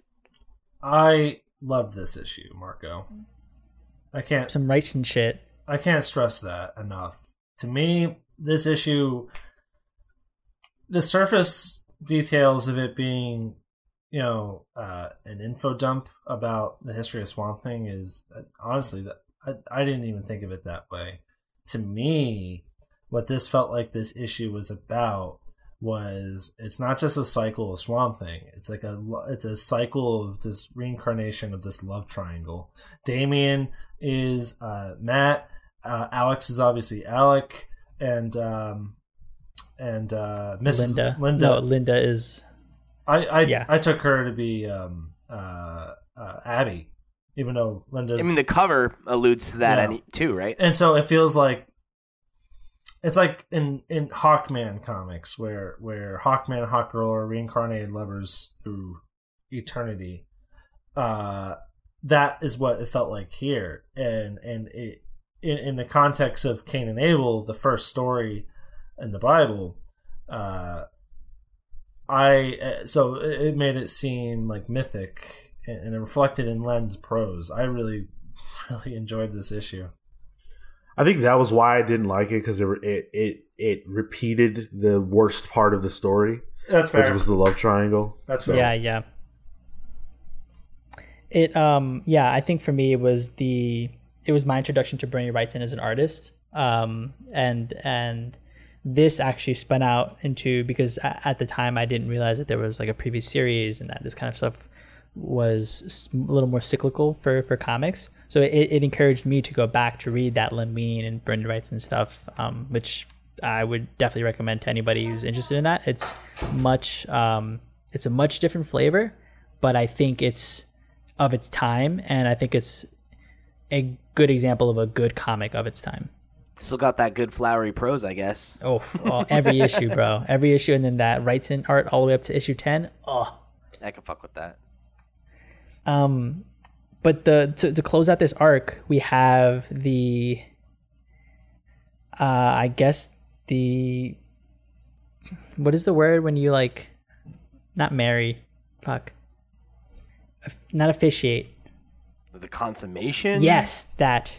I see. It is the consummation of the love between Alec and Abby, and it's obviously done so through this like really trippy sort of way. My initial reading of it was a lot. Obviously, I've come back to it a couple times, and I enjoy it much more. But upon first reading it, this was like too much for me to sort of handle. I don't know how you guys felt about it on the onset. I think I felt both of those feelings. Like I remember when it first started, like the first full page of her tripping, where it's like on its side and it rotates, and I was like, this is fucking amazing. I was like, that is such a cool device. And then I was like, oh, cool, there's like more of it.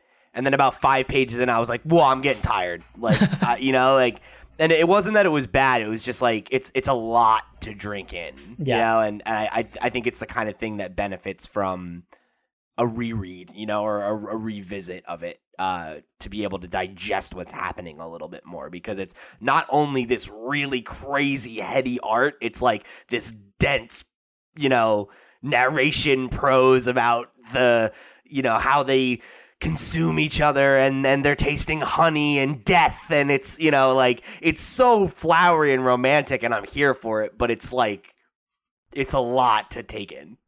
Yeah, I think I felt the same way, especially after the intensity of everything that we'd read. I was ready to just be done, and then there was this massive thing And I appreciated it for what it was, but I think my thought process is always, if you're going to do something crazy like that, let the art do the heavy lifting. And that's not exactly what happens. So because of that, its power was lessened because there was just so much to read and not enough opportunity to just appreciate what the artists were doing. Yeah, that's how I skimmed some of the dialogue, to be honest. Like, it was just too much for me. Yeah, I think especially some of it is not useful. Like, I don't think it needed to have no dialogue, but if it had half as much, it would be a lot better. Because, like, I'm looking at it right now, and there's, like, the one, it's one of the last, maybe it's, like, the third to last one. And there's the shot of, like, them kind of fused, right? And it's, like, Swamp Thing, but it looks like Abby's body, and then, like, her hair is the strands that are connecting to and the like roots, and it's like it's clear what that's trying to evoke, but there's a caption that says "We are one creature," and it's like I didn't need that, you know. Like, I think it's a mix of some of the prose and poetry and imagery of it like works, but there's just so much of it that I think it's hard to enjoy what it's doing, you know. Yeah, I mean, frankly, I think that the overuse of narration is a little bit of a problem throughout the run itself. There's several times where things are explained that are just on the page that the artists are doing, but that's also that is a device of an older time, and of course we're seeing it now with Al Ewing's Empire. But you know, it's more acceptable in this kind of story. Yeah, when she ate that potato, it was gross. I thought it was so funny how he like went and washed it off, quote unquote, in the swamp. I was like, if anything, that made it worse. Yeah, it definitely. I don't know how I feel about the prose of it. I think of pieces like this where he writes, "A smear of platinum scales breaks the surface, rolling, resubmerging. There is a delicious ambiguity. Looking up through his eyes, the pale woman gazes down, a burning waterfall adrift on the milk waterfall of her hair. Its lank tips draw clear sable brushstrokes between the lichens engraving my chest." I read that and I think, I don't know what to make of this. It doesn't make me feel any clarity. But in addition, I understand I'm reading this and it feels like fifth dimensional thinking where I'm not necessarily supposed to know what I'm reading. But I think this is something that made sense to Alan Moore and probably his entire art team. But it's lost to the reader. So I personally, I don't know how I feel about the writing here. I don't dislike it. I feel like I don't understand it, and I think that's okay in this context. For me, because it ended the arc, and the arc was so clear in its direction, and because of the way that, you know, everything like led up to a specific moment, and then this ends it where, to your point, I mean, I was definitely confused about it. Like I also didn't know what to make of it, and you know, to a certain extent, like still don't really, outside of the fact that it's meant to be a symbolic way for Abby and Swamp Thing to show that they're in love versus just saying it. Yeah, to like physically connect. Right. Yeah, and like I dig that. I think the placement of it is a problem. You know, because I think, yeah, like this is technically the end of this story. You know, it's and like I know like it says it's chapter 8, right? Like it is like the resolution of a lot of threads that have been built over the beginning of this arc, but like I feel like the annual's where it really ends. Mm-hmm. You know, like I remember reading that and feeling like a sense of completion. and then you have 2 filler issues, and then you have this issue, which like is the end, but it really feels more like it's the start of something new. And I think if I had read this and then started reading the next arc right away, rather than read this and stop to do this book club, like maybe I'd feel a little bit differently about it. But it does feel like an epilogue, I guess, more than an ending, which isn't inherently bad. But I think to Sean's point, like, I guess you kind of feel the need for a quieter issue at this point, you know, like with everything that's going on. And I think like normally characters like expressing their feelings and like, you know, exploring, you know, love or whatever is like a way to do that sometimes, of like, cool, like let's get away from the crazy metaphysical punching and focus on something that's human right now. And obviously this isn't that. It's just more of that stuff, and that stuff's good, but you know, I think at this point you're ready for a breath. No, I don't think that's the point, though.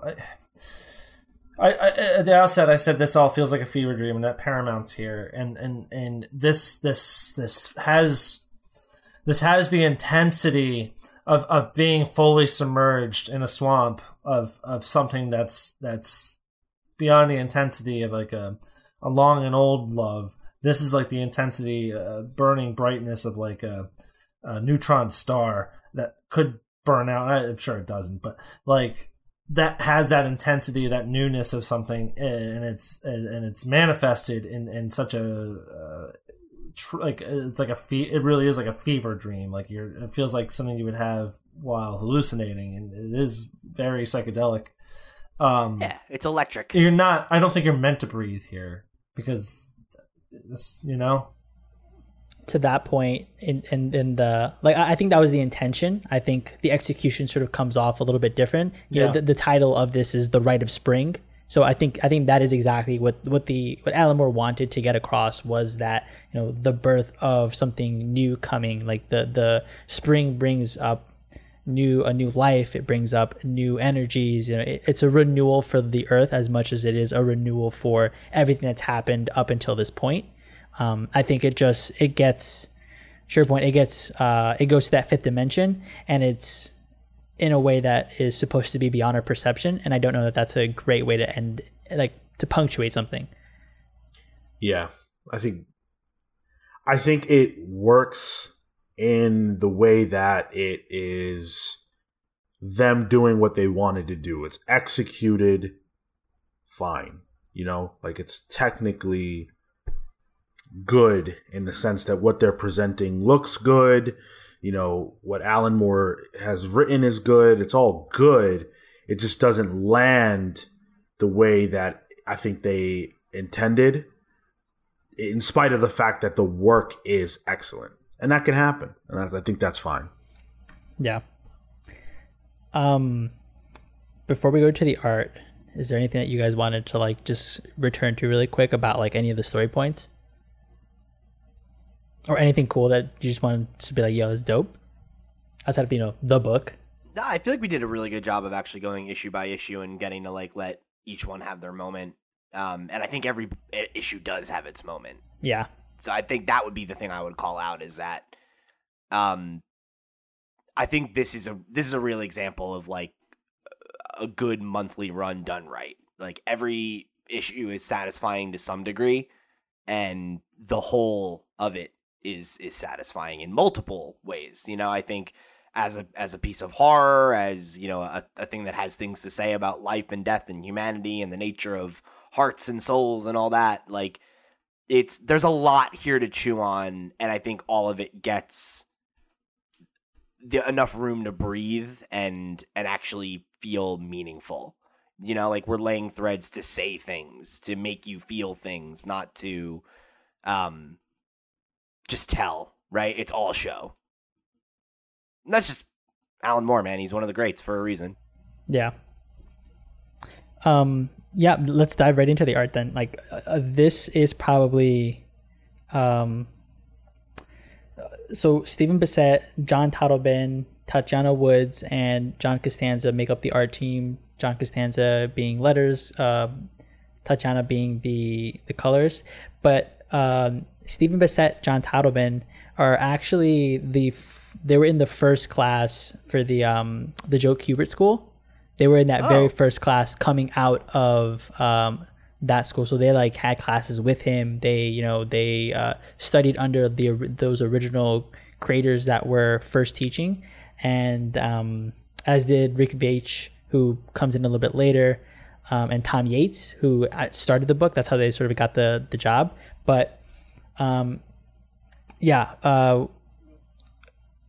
I think you've been pretty expressive about the art. What is how did you enjoy it, and like its progression as well, because it's sort of different from the start to the end?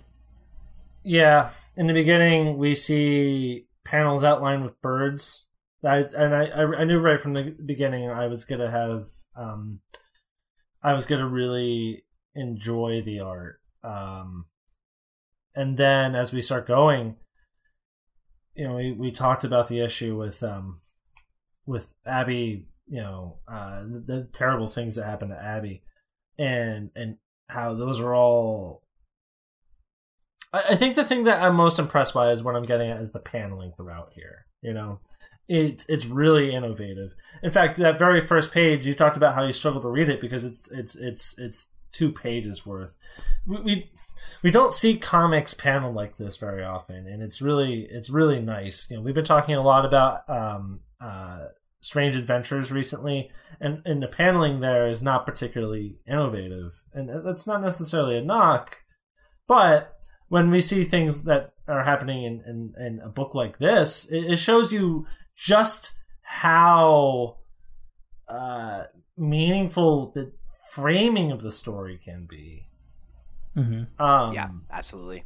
And as for the art itself, characters are so often kind of cast in shadow, and sometimes they look off model like they do with the Justice League characters, but there's like a charm to that. And sometimes we get like really unpleasant close-ups of characters that aren't in shadow, like the redheaded boy. There's an issue when you're really exposed to him. It's a giant circle panel in the middle of the page, and it's a close-up of his intense green eyes and red hair. In fact, I think part of why a lot of the book feels so creepy is because it really fixates on these things. Which is something that also reminds me of Immortal Hulk, because there's a lot of that aspect of the art is present in that book, not necessarily the paneling. And then it just all paramount. It just all it leads to the 34th issue, and it's a tour de force artistically. That reminds me of the psychedelic issue of Animal Man, where the art does. This book helped make Alan Moore really famous, but like in Animal Man, like the art is equally important. I can't say enough about how good the art is in this issue. And you talk about the paneling. I mean, that first page there, the spread. If you look at what's happening on that page, this is what comics can do that no other medium can do. The way that each page is showing a different moment in time, and it's allowing you to fill in the space of the movements that take place between panels, and it's never jarring. That is a fantastic way to introduce the story, because it starts off really easy. Like Marco said that he, had struggled to read this, and I understand that as a completely new reader to comics and someone who came from manga, but this is very well done. This is an example of comics, of how tremendous this medium can be. Then I want to also point out in this same issue, you go over to the page where the bottle is tipped over and the contents of the bottle are dripping onto the next panel, giving that panel, simulating that panel as a table. Yeah. That's also very, very cool. Yeah. On the next page, it's the same effect. And then if you look at the panel below that, when would you ever frame a house like that? You know, when would you ever have an establishing shot of a house on its side, you know, at an angle? It's supposed to put you off because this is off. And it's a very small thing, but when you're talking about how artists can impact a story, these are the ways that they're helping bring us in as much as or more than Alan Moore is doing the job. That's the first thing you see. Yeah.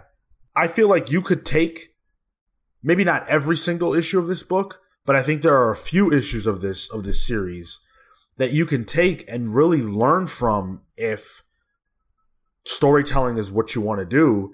And if not, learn from them for that reason, just to be able to appreciate comics more, to be able to find these things in the books. It's crazy how much of that type of stuff is here. To take it back to something that Phil said, I think the two things that definitely stood out to me the most were the paneling, the way that the text would play with the art, and also how it would make good use of like what your expectation of something is and making small modifications to that to elicit emotion, right? Like the point that Sean made about like showing the house on an angle, right? And like how that visually communicates something to you that doesn't need to be said, right? Like that is very, very creative. And I think it's particularly noticeable with their use of faces, and Phil made the point of things going off model sometimes, and that's generally done to effect. Yeah, right. Yeah. Like it's to make you like, oh, you know how Abby's supposed to look, so when she doesn't look that way, it communicates something to you about how she feels, or it makes you uncomfortable because it's that distortion of the familiar. And I think that's the core tenement of horror, right? Like that's why, you know, every culture has zombies, right? Because it's taking something human and making it unhuman, and doing that in subtle ways is often more effective than doing it in a dramatic way. And I think like that, those quiet, horrific moments were the things that like really, really struck a chord with me. But then also I think just in general, the portrayal of Swamp Thing, of like how he's drawn and how much emotion they're able to get out of his face, you know, because he's inherently got an inhuman look to him. But like, I don't know, like how quiet, how meditative, how somber he is. Like those are things that I've seen portrayed in a lot of drawings of him, but I think to actually read them in the context of a story and how it made me feel about him and how it made me connect to him and his emotionality was something that I wasn't necessarily expecting. Like I was expecting to vibe with this book for its themes and its style and those things, but I wasn't necessarily expecting to like feel as much of a connection to Swamp Thing as a you know, a quote unquote person. And I think the art was the biggest part of that. It was way more than his dialogue. The so when Ween was putting the art team together, he had both Steven and John submit pages. One where they respectively penciled and then inked, and then they did the like vice versa. So like Stephen Bissett would pencil it, then John Totleben would ink it, and then John Totleben would pencil it. So like he could gauge who does what, and from that point on, he's like, okay, no, this is the way that the book has to be, and this is the way that the book is. So a lot of that came down to the way that the power came from the way that he wanted the team to dynamic to be, and I think that's exemplified in, for me in particular, the inking. It has these like hatching lines all the time. Like things aren't always formed. They're very loose figures. They're like shadowy. They feel like almost like you're draping a curtain on somebody and trying to like make something out of it. It was the biggest. When I was first reading it, it was the biggest issue I had, because I was used to having the structure of like manga where the lines are straight, like things are contained, but this was so loose for me that I I loved and hooked onto the themes, but the art itself was the most difficult part for me. And then, subsequent readings, as I've continued to do so, it's become one of my most favorite parts. And actually, Tadelman's inking itself comes from some of the work, again, alluding to classics of art and literature from Gustave Doré, he works in like wood blocks and woodblock inking, and the style here was mimicked in that to augment it from like an artistic perspective, but also because the direction from Ween was do something different, do something weird, and do something that's just like outside of the box, and I think they nail that. Yeah. Whoa. Yeah, totally agree. The other thing that I wanted to ask you guys was about the colors and the lettering. So the lettering in particular, do you find his speech patterns like annoying at all? Not annoying. I think it's just like it's a quirk. Like it was a thing I had to get used to reading because like I think the thing that tripped me up about it the most was not knowing what he sounded like in my head.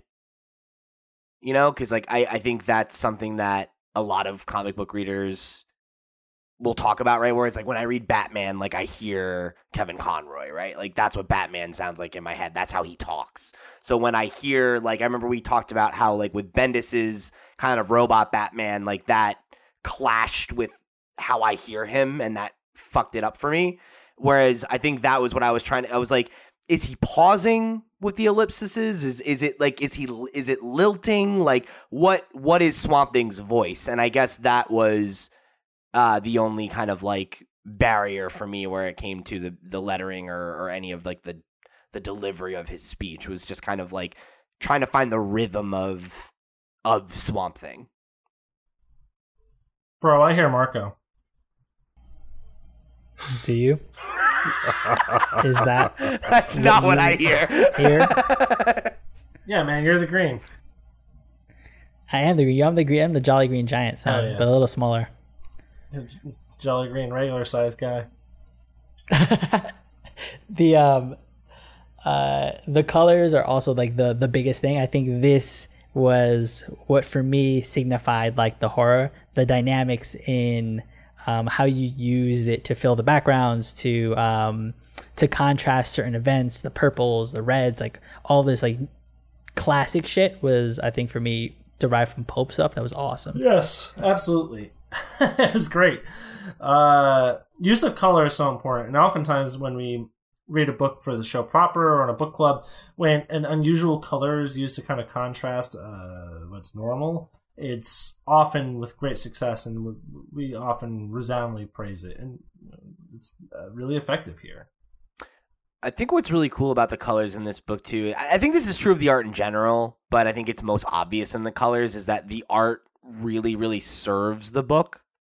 And like you mentioned, Marco, how it kind of changes over the course of the arcs, right? Like you look at like the Swamped issue, and the palette for that is so much different than like for the stuff with Etrigan and the monkey demon and everything. Like, and that I think is the thing that stands out to me the most about the color is like I really, really enjoy a book that feels dynamic. Like there's nothing wrong with having a feel or a sound or a style, and like a lot of times that's a thing that will make me praise a book more than anything, is if it has a vibe and that vibe is appealing. But I think the sign of like a really, really great story and a really great creative team is when it can do it can play all these different kind of tunes, and they all don't, like, it feels harmonious, like they feel like they enhance each other by the fact that they have a difference, rather than giving you like whiplash of like, oh, like this doesn't feel like Swamp Thing. It all feels like Swamp Thing, but it shows me that Swamp Thing can be deep horror, it can be psychedelic, it can be bright and sunny, like it can go where it needs to go. And that, I think the colors do a lot of that heavy lifting, because it's the really, really horror issues are all about like having Swamp Thing bathed in these black shadows and just seeing his eyes and his mouth, or seeing just, you know, parts of his obscured face, versus like, you know, the last issue of the arc, right, where it's like he's outside, he's got the flowers growing on him, like or when he was in the sun and he's got his arms out. Like, there's such an emotional range to the book, you know, and the colors do a lot of that heavy lifting. If you guys don't have anything else on the art, I did just want to address one more question from the Discord before we get into like our final thoughts. Let's do it. So Kfus asked, you know, I know it's not part of the read for this, but I'd be interested in hearing closing thoughts on where Swampy went after this run. I'm a huge fan of the Swamp Thing, and I thought the first arc or so of the New 52 Swamp Thing was pretty solid. So what I did was, for the rest of this run, the Alan Moore run specifically, was I obviously wore my shirt, right? So this is issue 44, the gothic horror storyline that encompasses, if you want to get it, the next 2 trades after this. But, hold on. Oh God, he has another shirt. He has a second shirt, everyone. I got the next shirt. And this is when, this is issue 50, where is it? 60? 60, issue 60. I've never seen this shirt before. Really? This is where he goes into his space epic. So the last, yeah, dude. Wait, he goes to space? Bro, he goes to Ron. He goes to, like, other planets. He interacts with the Green Lanterns. Is this still like, more? This is still more. Okay. This is everything that happens in volumes 5 and 6. So this is where he goes within this run, and then from there, you know, other writers take over. Rick Veitch, who was the artist in the last 2 volumes, starts to take over the storyline. He goes back in time. There's a whole bunch of other stuff with like other elementals. Nancy Collins at one point comes into the story and brings back this like really southern horror that's really cool and fun. They just released her trade, and then Mark Millar and Grant Morrison actually pick up the run in the final like 3 volumes of the book. There's a collected really? edition. Yep. That's cool. I didn't know that. There's a collected edition for it if you guys are interested. It's not as great. It's like very, very early Grant Morrison and Mark Millar. But I mean, if you're interested, I think it helps to round out the run. From here, the next series was actually by Brian K. Vaughan. He did about Tefe, which is the daughter, Swamp Thing and Abby's daughter, and it's about her coming of age story, her growing up with, you know, the Swamp Thing as her dad and whatnot. Swamp Daughter. Swamp Daughter, yeah. Swamp Dad. And So does she have swamp powers, or is she just a person? she has Swamp powers. she has the powers of the red and powers of the green, which Christmas. Christmas, Whoa. which she tries to fight because they start to lead her down the path towards like a black kind of thing, like a death kind of aspect, because she can control both of those. So she's OP. She's OP, yeah. She's OP, and she's like, I'm a angsty teenager. I'm gonna, That's never good. yeah. Teens. The 4th series is written by Andy Diggle. That one I only have the first trade for. It's really hard to find. It wasn't too popular, and it deals with the aftermath of Swamp Thing after Mark Millar's run, where he's become this like superior being. He's become like basically Earth, and he's just like a monstrous barbaric thing. And then the New 52, which is Scott Snyder, Charles Soule, really good stuff. I think that's probably my second favorite volume of, or third rather, versus the first one. Because it deals with a lot of, I think Sean mentioned, you know, some of the stuff that originated here gets dealt with and continued with in that run. You get new parliaments, which we didn't get a chance to go over here, the Parliament of Trees. But there's a lot there that gets explored as continuation of this original series, specifically. You should read all Or these just books, more man. run. You should read more Swamp Thing. I should, bro, but it's, you know, it's just not good. So, so final thoughts. Would you guys recommend this, and what would you rate it? It's excellent. I mean, it makes me want to read the rest of what Alan Moore had to put down. For obvious reasons. This is excellent. This is great horror. It's great, like, drama. It's great philosophy. Beautiful art. This is everything that you would want in a comic book in many aspects. As for what I recommend it, I think most of my friends would really enjoy a book like this. I don't know if it's for everyone, but that's okay. Not everything has to be for everyone. And if I had to rate it, I mean, it's like, this was like a 8.8 out of 10, a 9 out of 10, something like that, Yeah, I feel very similarly. I think that this is some of the best comics work I've ever encountered overall. And I guess, if I had to knock it, aside from the stupid love triangle, it would just be that for what we read here, I guess, like, I wish there was more, right? Like, we didn't read enough to get a full picture of, because Alan Moore continues, right? So, like, yeah. I would love to know what happens next. Does his run live up to this standard that it set for itself, et cetera, et cetera? And that lack of knowledge definitely knocks this down a peg for me versus other things that I might have rated higher, but I would still give this a 9. And as far as a recommendation, I feel like it's a little tough to get into if you're a new reader, especially because you're coming into clearly what is, intended to be a continuation of a prior story in a certain way.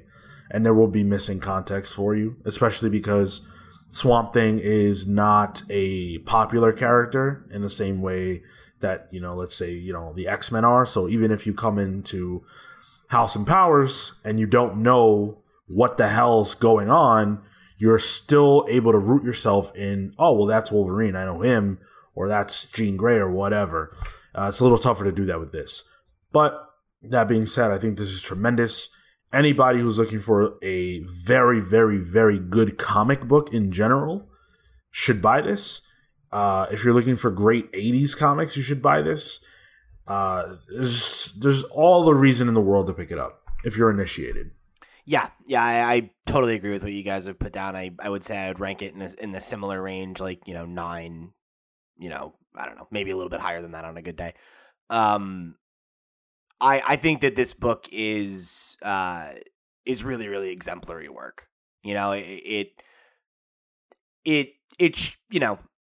doesn't need to be said that Alan Moore is one of the greatest comic book writers of all time, but every time I reread a piece of his work or read a piece of his work that I haven't experienced, I kind of have that thought again. And this was definitely no different. So I think if you have enjoyed any of his other work and you're willing to engage with something that takes a little bit more effort, I would highly recommend it. But I think because of that fact, it's the kind of thing where I would highly recommend it to a very specific kind of reader. And if you're, right, Marco's raising his hand. And I can think of plenty other of my friends who are, like deep in comics that haven't read this that I will absolutely be recommending it to. But for all the reasons that we laid out, obviously there are some barriers to entry. But I think if you're willing to do a little bit of that legwork or just walk in knowing that you'll be a little bit confused at first, you'll get there really quickly, I think, just because of the overt quality of the book across the board, right? Like on an artistic level, on a narrative level, on a just page level. It's really special stuff. And it very much affirms my bias that I think this is the best era of comics, or at least my favorite. Yeah, this is 10 out of 10 for me. Huh? This is what believe it or not, I would have given it an 11, but the scale's at 10. No, but this one goes up to 11. This one does go up to 11. That's how fucking 80s it is. So this is basically what I like the bar for me on for certain things, for certain comics, and I think it is what brought me into the medium and like sort of pointed me in different directions, because there's a different character to this. There's a different sort of approach, and I think because of that, it painted what I enjoy about the comic book medium, as well as what I enjoy about superheroes, even though Swamp Thing's not a superhero. But you just admitted that he's a superhero. No, I don't. Nope. That's what I clarified it. Sorry. And what the medium can do. Like this is a strong example of that, and hopefully down the line, I definitely want to do the rest of these runs, because they're just as, in my opinion, just as strong, if not better. I think the next run after this is pretty lauded as the epitome of Swamp Thing and the Swamp Thing story for more. Tell me it gets better than this. That's yeah, great. yeah. So I definitely want to return to it at some point. And with that, listeners, thank you so much. Please send in any questions about this, any clarifications, anything you want. I love talking about Swamp Thing, so give me all the more reason to do so. Send us an email, thecomicspals@gmail.com, Facebook, Instagram, Twitter @thecomicspals. Hit us up, join our Discord. That's the best and probably easiest way to get to us, to talk with us. If you want to recommend another book club, if you want to tell me why this one's probably the best one we've ever done, like, go ahead, man. Like, I'm up for it. Get out of here, Phil. What did you read? Superman? What was it? It was something Superman? Ugh. All right. All right. But yeah, thank you guys, and until the next book club. Take care, guys. See you next month. So when's the actual book club start?